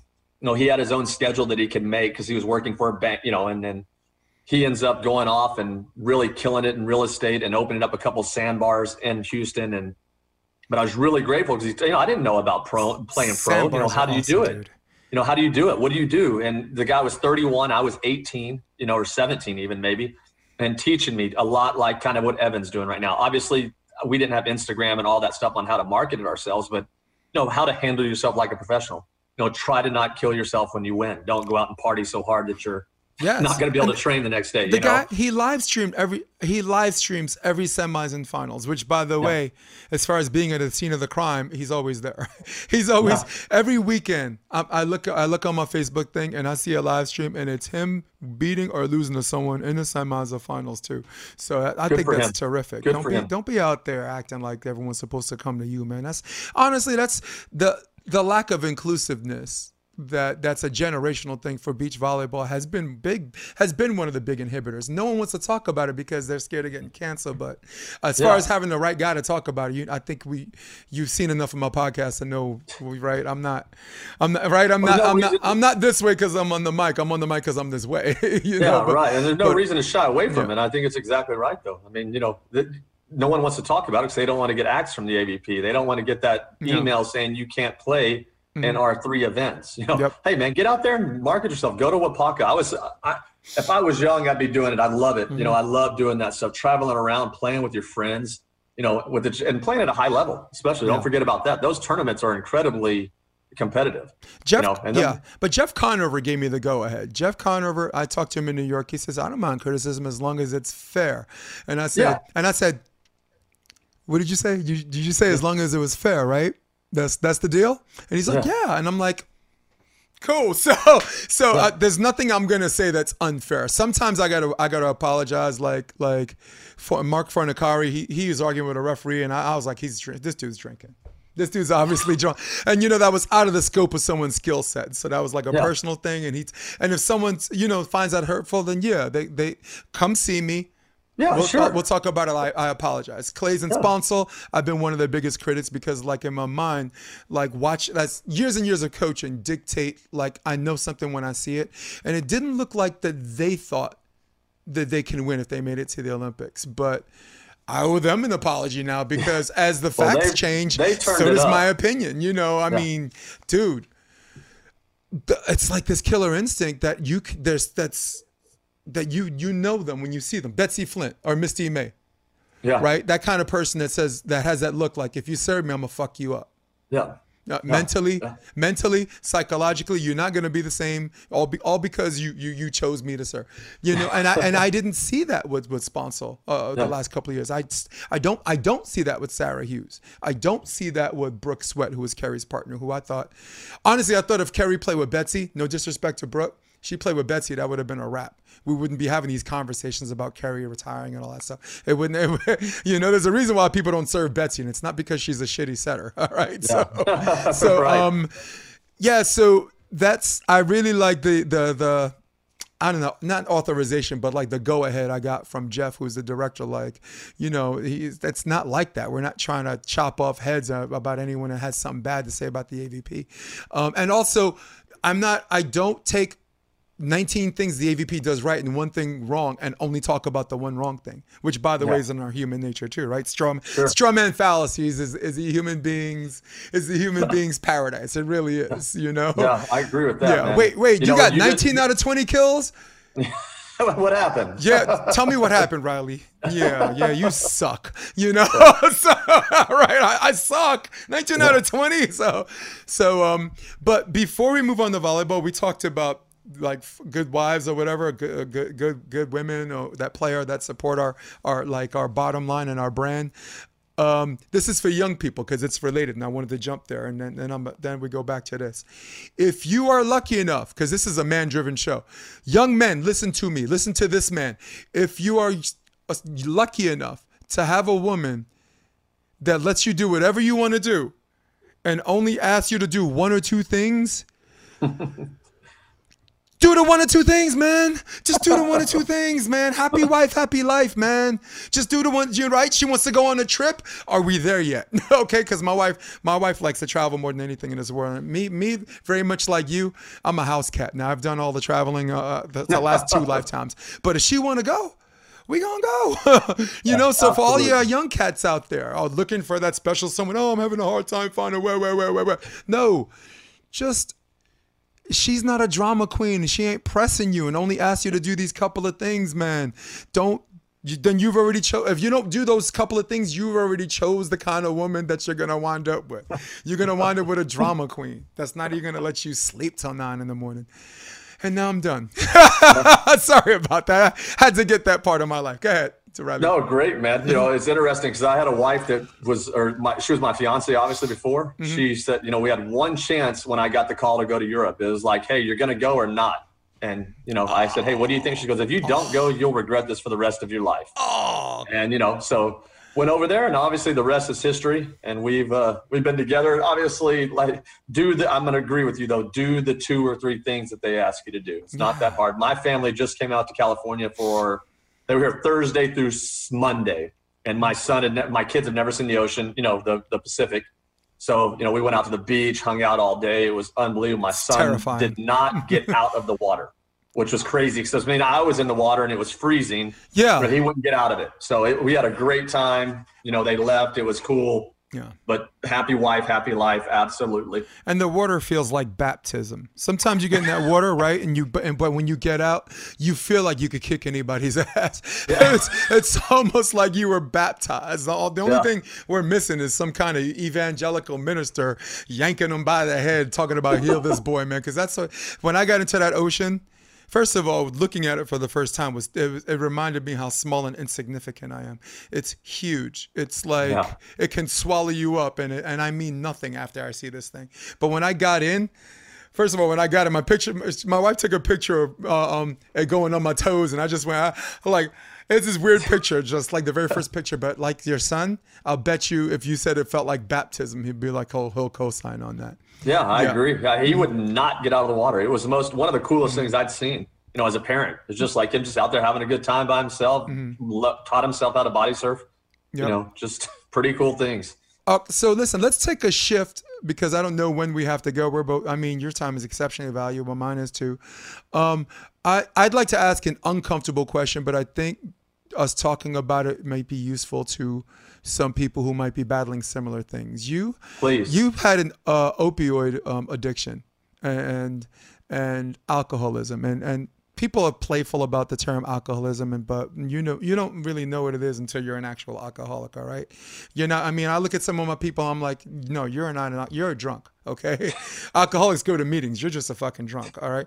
So, how did the opioids start? Did it start because of pain management?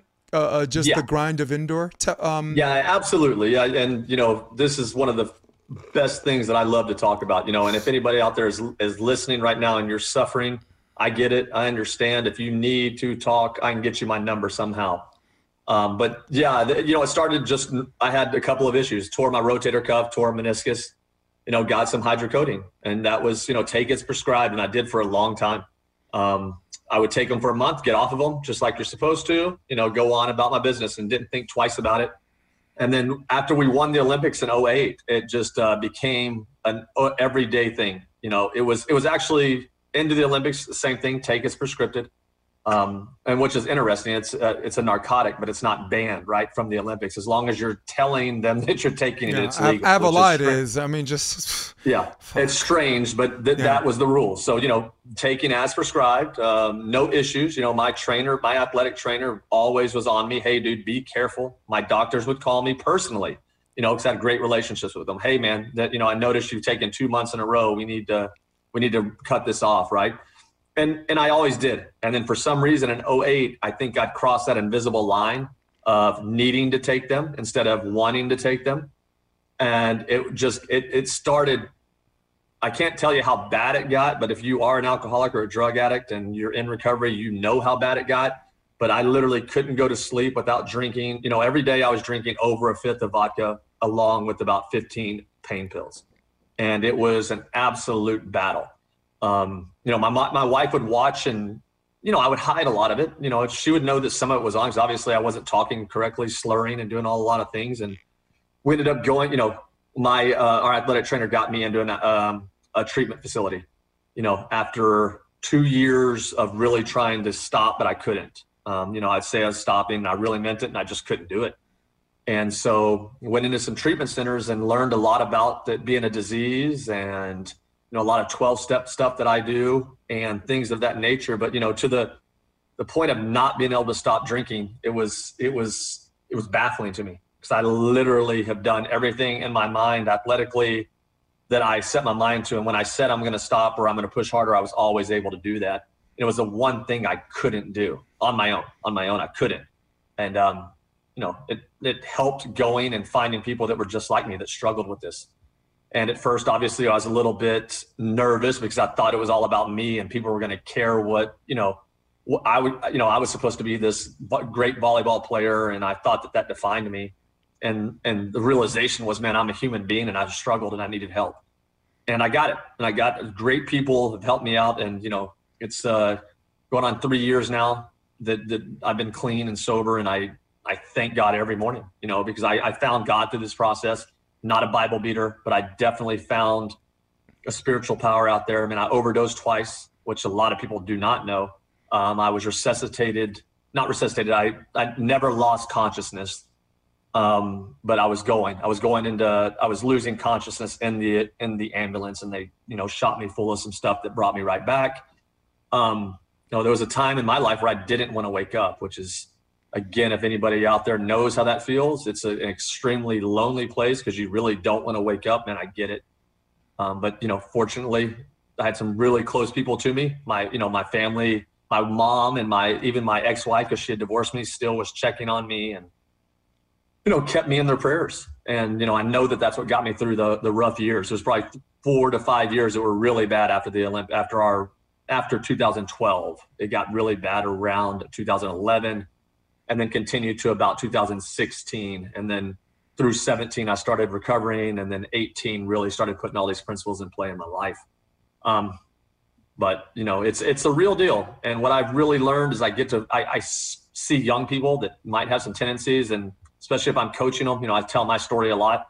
So I know if anybody ever has an issue, I talked to a couple guys at the beach today about some of their family members. So it was fantastic to at least give them some source of information, just kind of understand how the disease works. And, once it's in an addict or alcoholic's body, we really lose the power of choice, which that sounds so silly to say out loud, because, you know, how can you not choose to drink? Well, because you're going to get violently ill if you're not drinking, you know, or if your body's accustomed to that. And it's an illness that's way worse than any flu or anything I've ever encountered. Being dope sick was one of the worst things that had ever happened to me.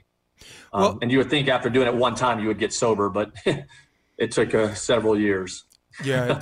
Look, how much does feeling like you're alone in this situation come into play as far as not wanting to seek help? You think that you're the only one that has felt like this, and that people will not understand you, and that no one else could possibly feel this bad, you know, because I mean, like when I was attempting to kill myself, I mean, I didn't think that anybody could feel like I felt. And it turns out there's a whole community out there that felt like I felt, you know, every day. And, you know, when I reached out and I started getting that support, you know, like I would start a sentence and the guy would finish it across from me, you know, and I was like, oh, okay. You know, it's just like talking volleyball. You know, you're really, you know, if you're into the lingo and you understand out of system and whatever, you know, talking alcoholic and drugs and like how you felt, it just starts to go really hand in hand with each other. So I found a guy who, actually California guy that just, he has now, I think 10 years, and he kind of took me under his wing and just helped me out a lot, you know, just, hey, did I get it? And really nursed me back to health, mentally and physically. So I think the important thing to think here is that, like, once you know that there's somebody who's really, really successful, that's an alcoholic, it's inspirational, because some people consider alcoholism as just being a loser. This guy's down on his luck, you know, he lost his job and drinking happened and this and that. And that's not always the case, right? It's like, look at you, you're an Olympic gold medalist, right? You have a pretty good contract, you know, Boston in Italy, playing, you know, you played in the Brazilian team for a little bit with, God, who the hell are those guys? I forget, Andre and Andre, right? I think you played with Andre and Andre, right?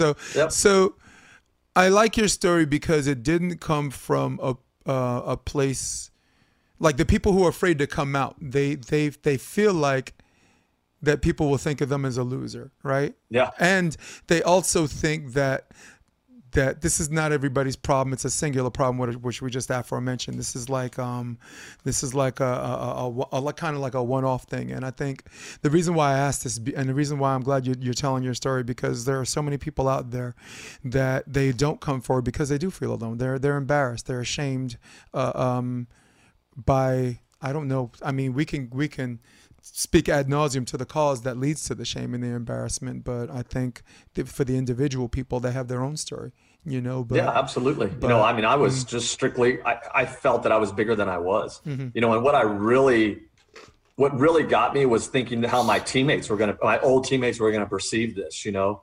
And what came to be was, dude, when I would go and talk to them, they're just would give me a big hug and say, hey man, I'm so glad that you're okay. Yeah. No, and that was it. I bet you Ryan Millar was there. I bet, right? Yeah. I bet you Millar was there. It. Yeah, that was the, you know, there was no like, oh man, I can't believe you did this. I can't believe you lost all your money. I can't believe you pawned your gold medal. I can't believe you did all, you know, none of that. All of it was made up in my head. A lot of it was the realization is they just wanted me to be healthy.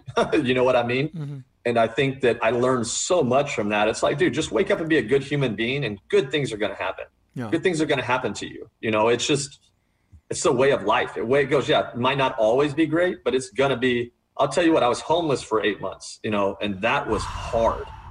Yeah. They're doing my life. Someone's doing my life story. It's going to come out in 2 weeks. 8 months. Same thing. Not that this is a competition or anything. No, sure. 8 months sleeping on trains. Yeah. It's wild, dude. I mean, it was, I didn't know where I would sleep. I had a car, which was wild because I was always drunk, so I couldn't be driving it, but I would drive it just enough to get to like, you know, somewhere to sleep, you know, and then it was supposed to be repoed because I was so far behind on the payments. My mom wouldn't let me at her house. My dad said, no way. Yeah. You know, my wife, of course, didn't want me around the kids. And so, you know, I did that for 6 to 8 months and it was so brutal, you know, and then just looking back that the real alcoholic and the real addict, the only thought is getting high or drunk. That's it. You know, you're not thinking about anything else, which is it's so hard to explain to people because really that's all I would think about. And then when that was done, it would be like, okay, when am I doing it again? And that's what it's an obsession of your mind, right? That's what we call it. It's an obsession of your mind and it won't go away. And, the way that it does go away is you pray, and it's weird, and you have to ask for someone else's help because you can't do it yourself. You can't remove it yourself. There's a lot of people that say, oh, I was strong enough and I just did it by myself. Well, you might not have been a real alcoholic, because every person that's really had it, you need help. Yeah. And there's nothing wrong with, and it took me forever to ask. And I really wish I could go back and shake myself and be like, dude, it's a big deal. Yes, it is. But you need to get over yourself. Yeah. And do the right thing. You need to do the right thing for your family. Because I missed out on probably 4 or 5 years with my kids. Right. Just either not remembering or in and out of treatment centers, doing. I'm grateful I didn't die. I mean, really am, because the stuff that I was doing causes, when they picked me up off my floor and put me in the ambulance, the nurse, her sister was in recovery. She gave me the shot, and she said, and as I was coming to and obviously not going to go into cardiac arrest, we started talking. And, she said, look, I'm not trying to scare you here, but last night we picked up someone who died with half of what you have in your system right now.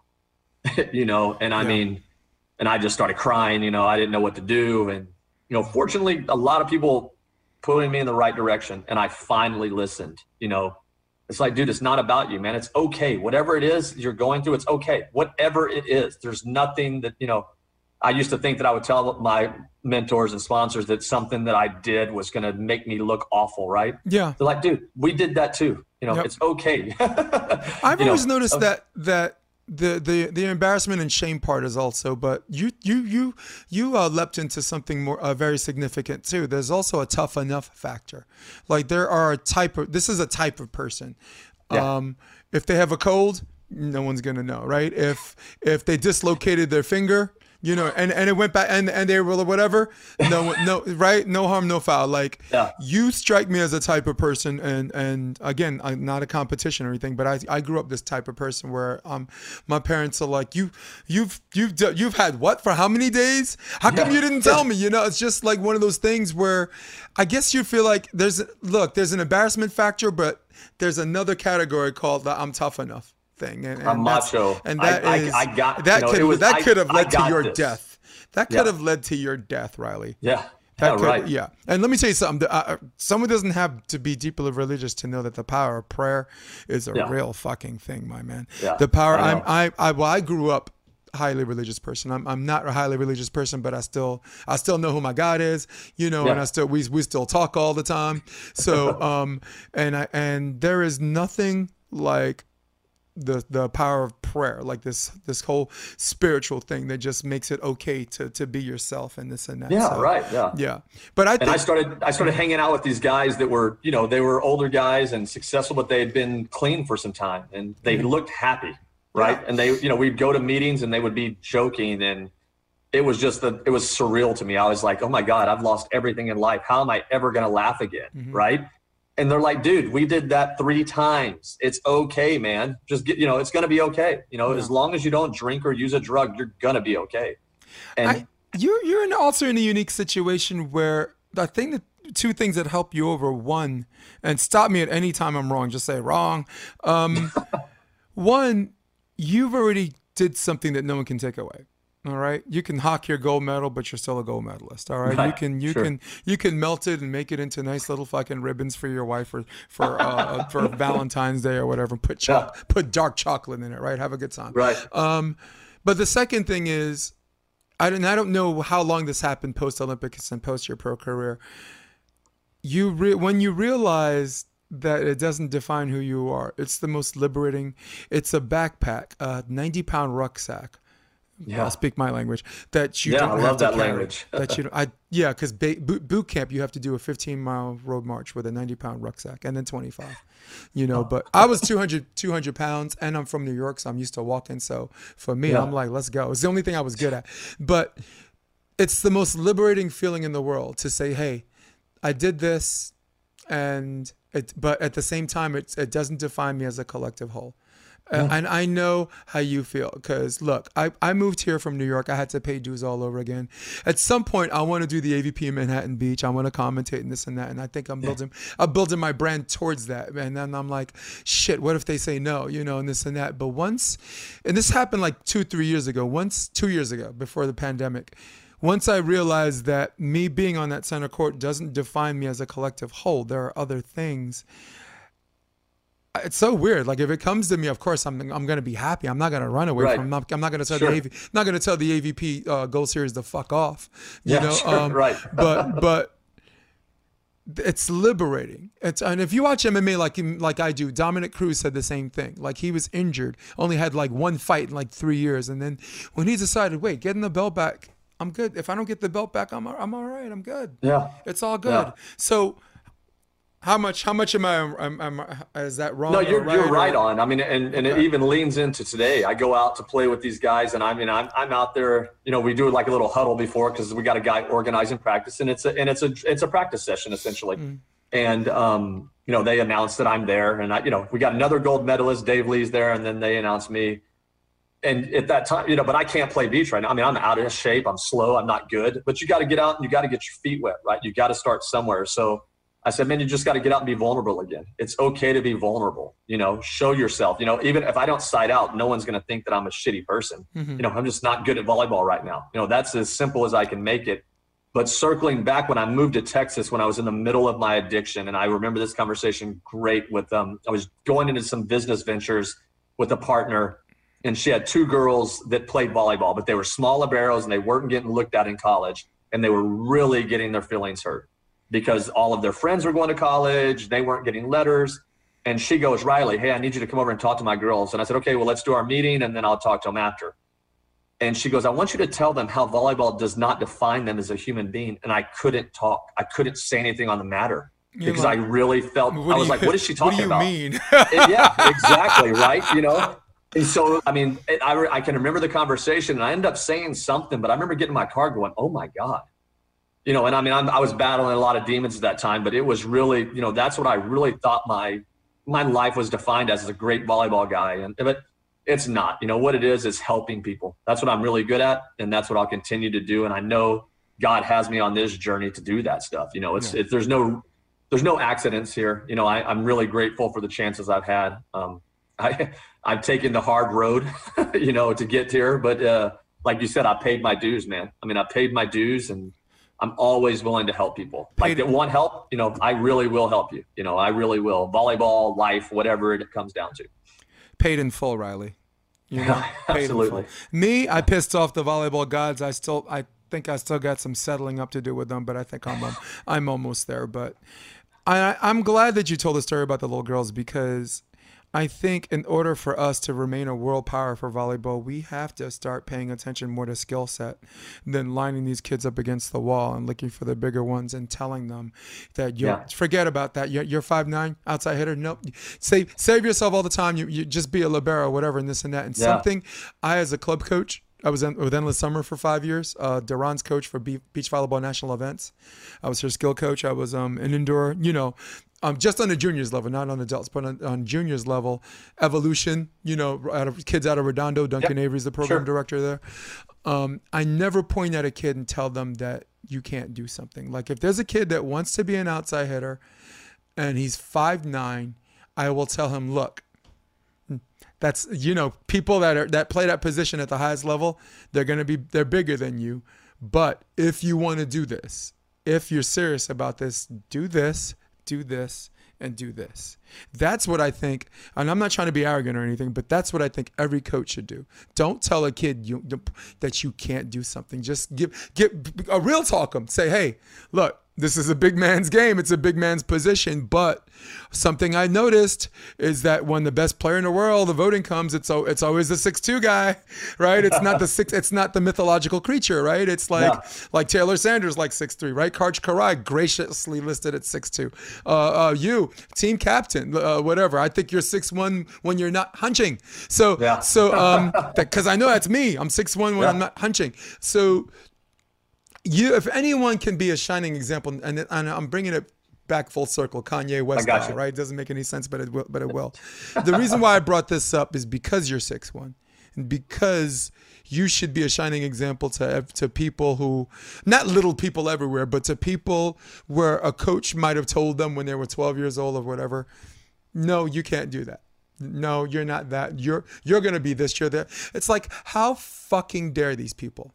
How fucking dare these coaches tell someone that's not even grown literally as well as psychologically to tell these kids that they can't do something? Don't you? No.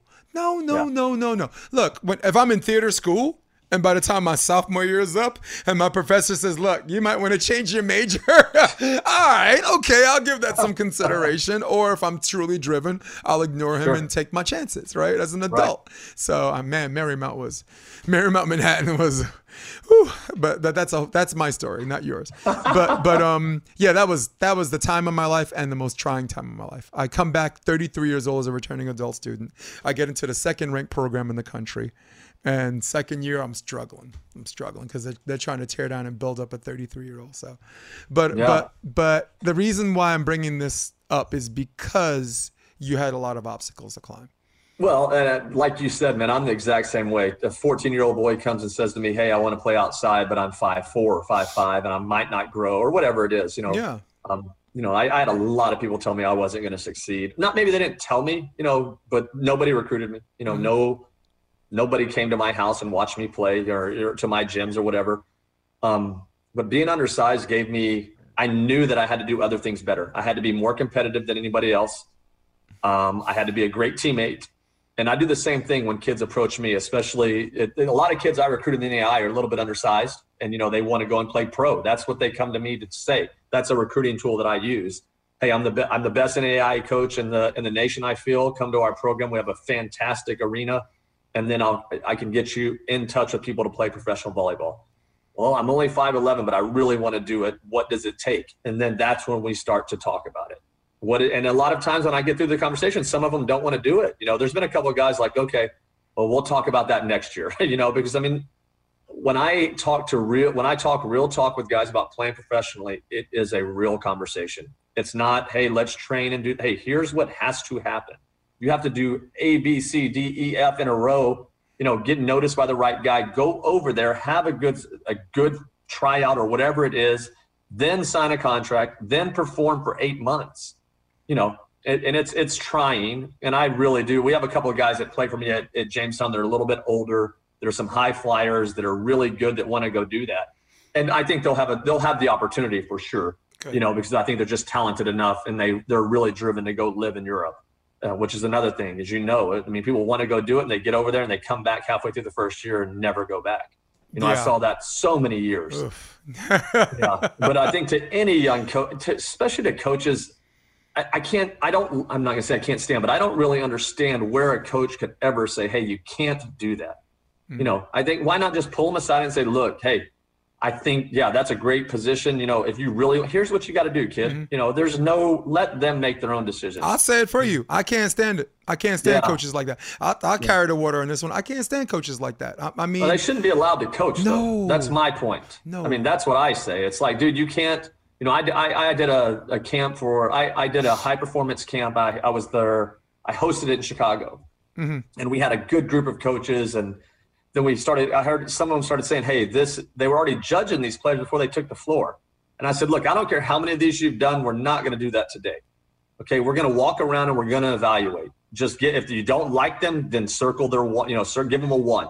But we're not just going to start, because they want to start voting because they've seen these kids already, And I'm like, look, guys, these kids each deserve a look. Just go and watch them. And, some of them like the idea of being passionate about it. And then others are like, oh, who's this guy coming in and trying to change the way we do things, I'm like, man, there is a kid that you have missed, I promise, because I was that kid. Yeah. I know it, I get it. And I make sure when I'm in the gym, I'll spend a little more time even than I should sometimes. I should be moving on, but you're going to find somebody out there. Sometimes you can't help it, right? You see someone and you're locked in as a coach, right? Your hooks are in and you're trying to work. Do you know Brian McDermott?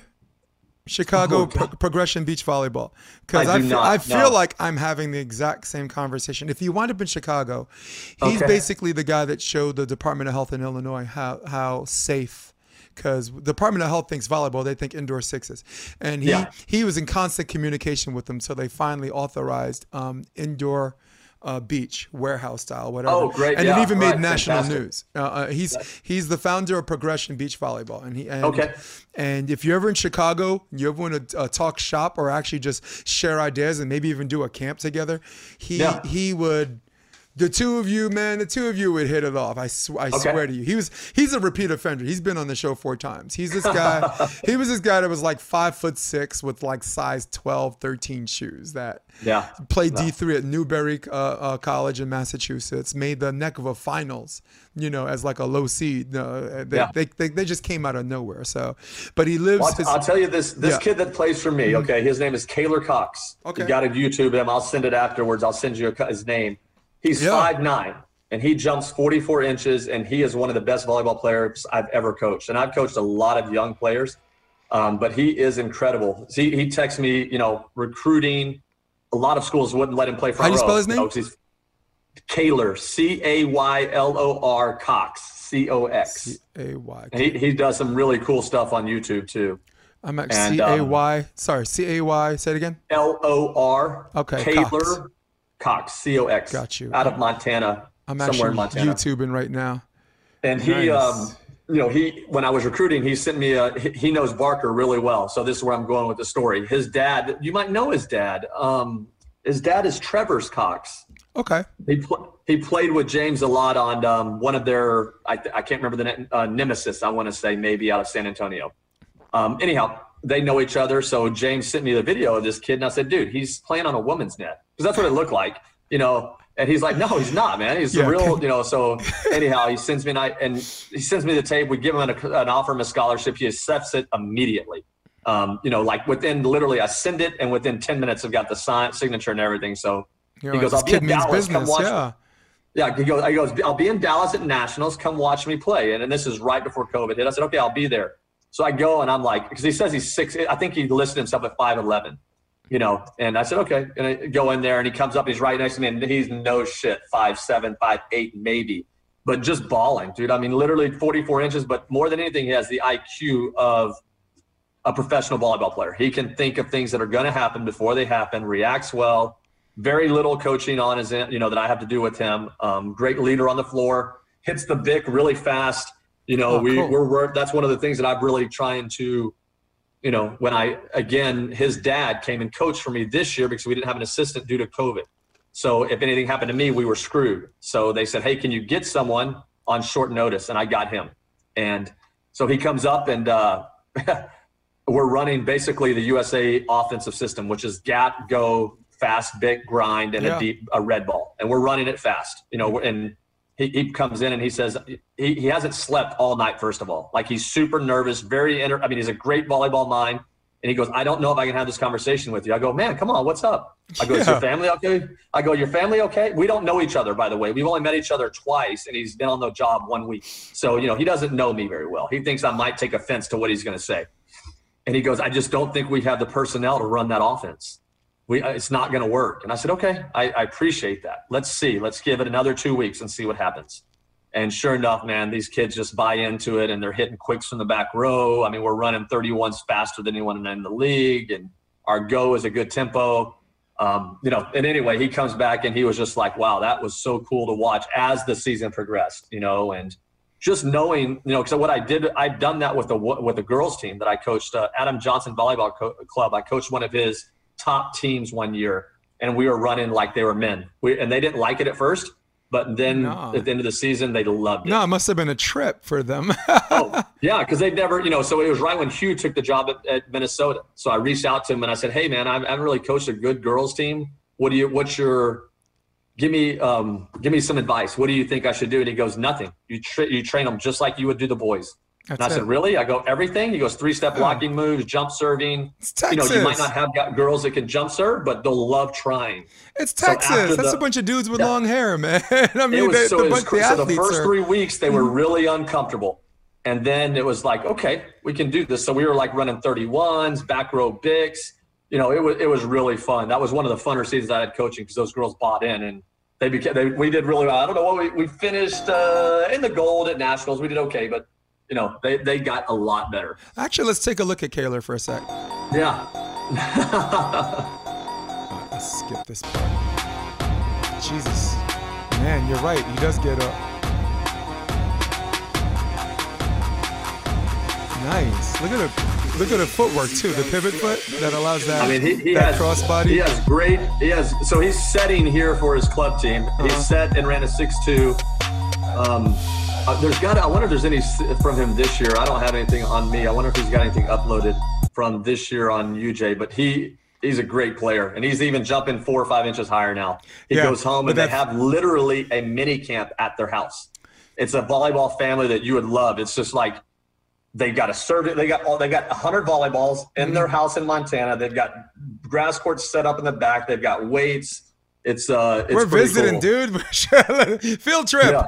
Yeah. Hey, dude, listen. They welcome people. They're like, come over. But we got to settle up on that 5'11" thing that he gave you. You know what I learned? There was a dating site called OkCupid, right? And they got rid of the forums. The forums are like dating advice, sexuality, talking about sex. This is politics. This is general.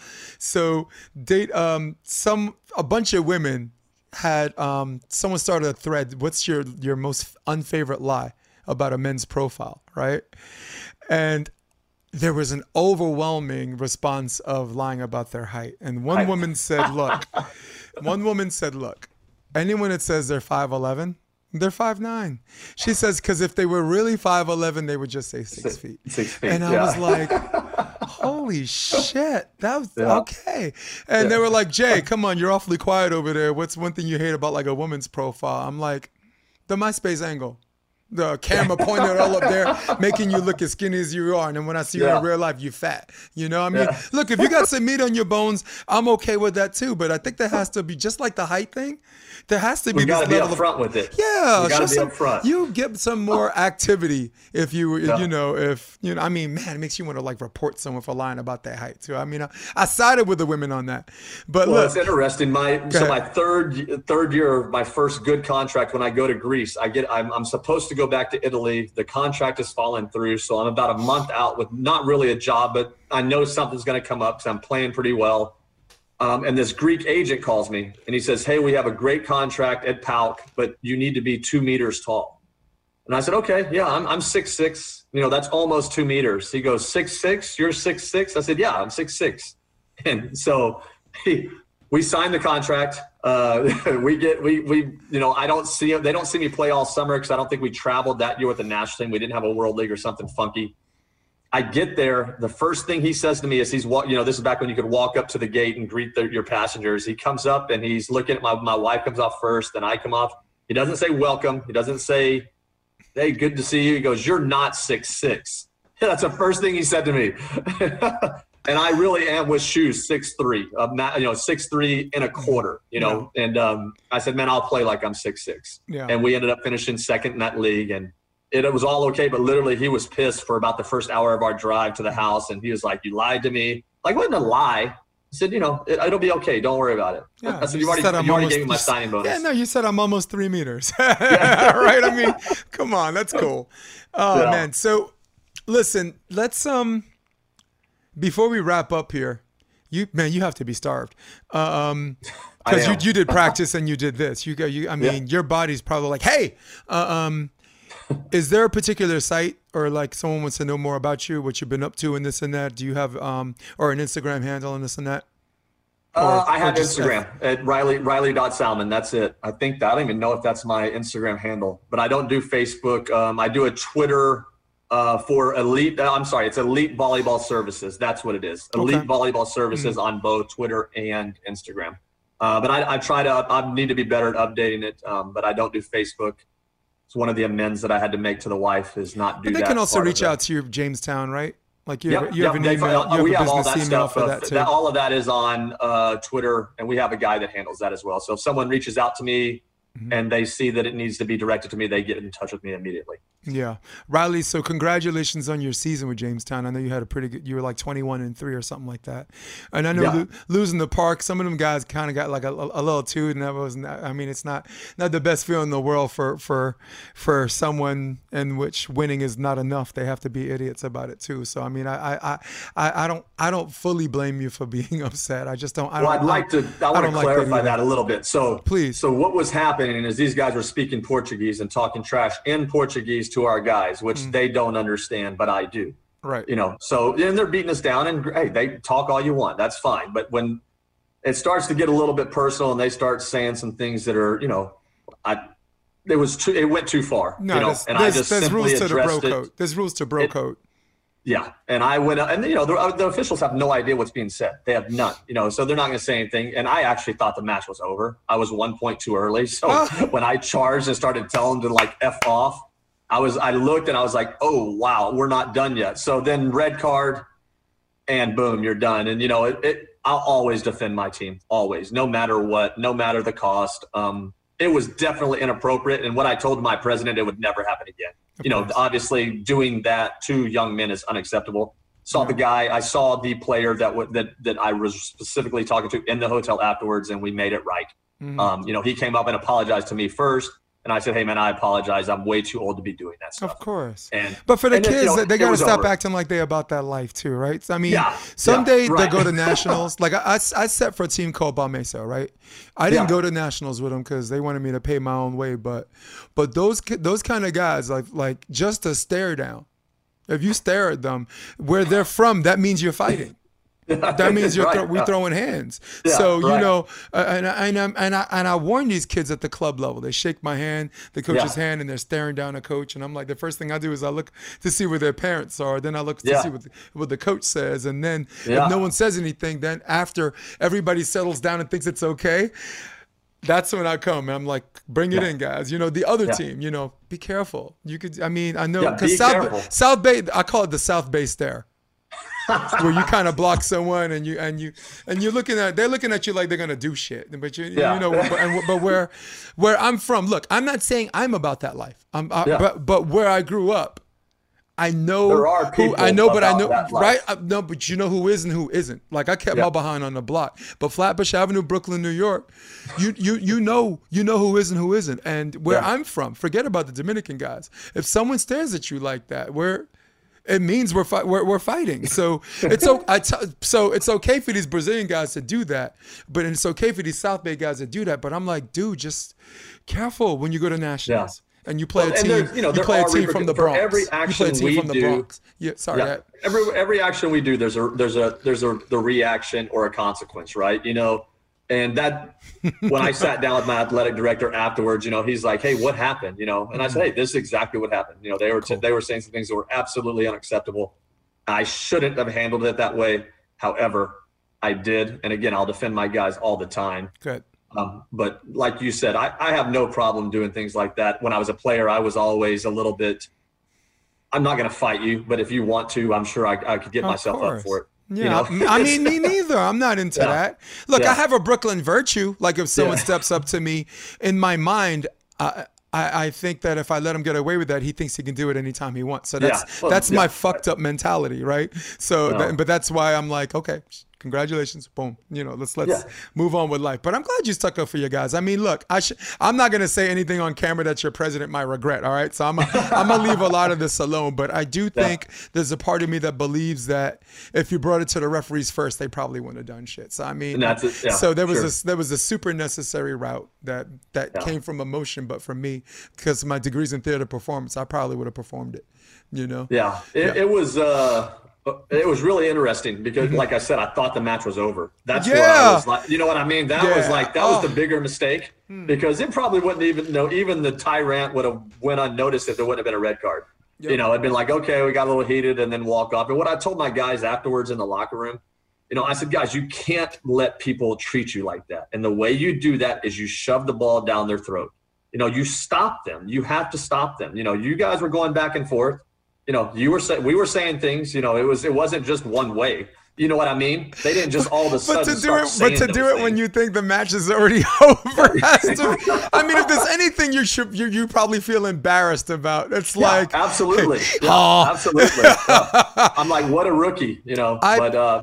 I played. My guys know that. They know that I am for them. You know, at the end of the day, that's all that matters. Before we go, I played a New York Urban match. It's like this league in New York. You know, they have different competitive divisions, and in my mind, we always think the deciding game is 15, right? But because it's 2 out of 3, all 3 sets are 25. So I took a ball on first as a setter, you know, and these dudes were trying to haze me all night because they thought that if they got me to talk back, and my team wouldn't have my back. So it's not about what I talk back. It's about were you outside here to get aced after that altercation and embarrassment. Yeah, right, sure. You know, but so I kept quiet the whole match because I didn't have a team that I think that would do that. But game point, I take a ball, I peel on a cross court, and I take it with my hands, and my middle sets me, nectar hands, because I said set me, and they go set him. So I went cross, whoom, off his elbow, and I said out. Go home. And I went under the net, you know, to like shake hands or just walk. And when I went under the net, everybody looked at me and I said, oh shit, I went back to my side. And then the middle got so mad at me, he came under the net. I turned around and I was like this. And I had to get my nerve together. I said, I will drop your, you know, because that's how you point at middles. I will drop your, and then I put it on YouTube, but I cut the part off. Like, the altercation. I just did the out go home thing, and then someone posted, Jay, why don't you post what happened after? I said I can't. That's awesome. I can't. Yeah. Everyone thinks the game's a 15. That part of the YouTube video, you know, I hid, but that was a cool story about that. No, that's great. We learned though. We learned. It was so embarrassing because I thought it was over. So I know how you feel. Cool. All right, guys. Riley Salmon might love you guys, but I had enough. Are you okay? In fact, we're out of here. So for all of you at home, we're going to hit my music in a minute. For all of you at home, for all of you on your iPads, for all of you on your iPhones, for all of you on your Droid, for all of you on your desktop, who rules the world? Old school. For Riley Salmon, this is episode 93. I'm Jason DeBiss. This is the Option Podcast. We're out. Come check out the Option Podcast on optionvb.com. It's also available on iTunes and Spotify and on YouTube under the NY Varsity Sports handle. You're going to love what you hear.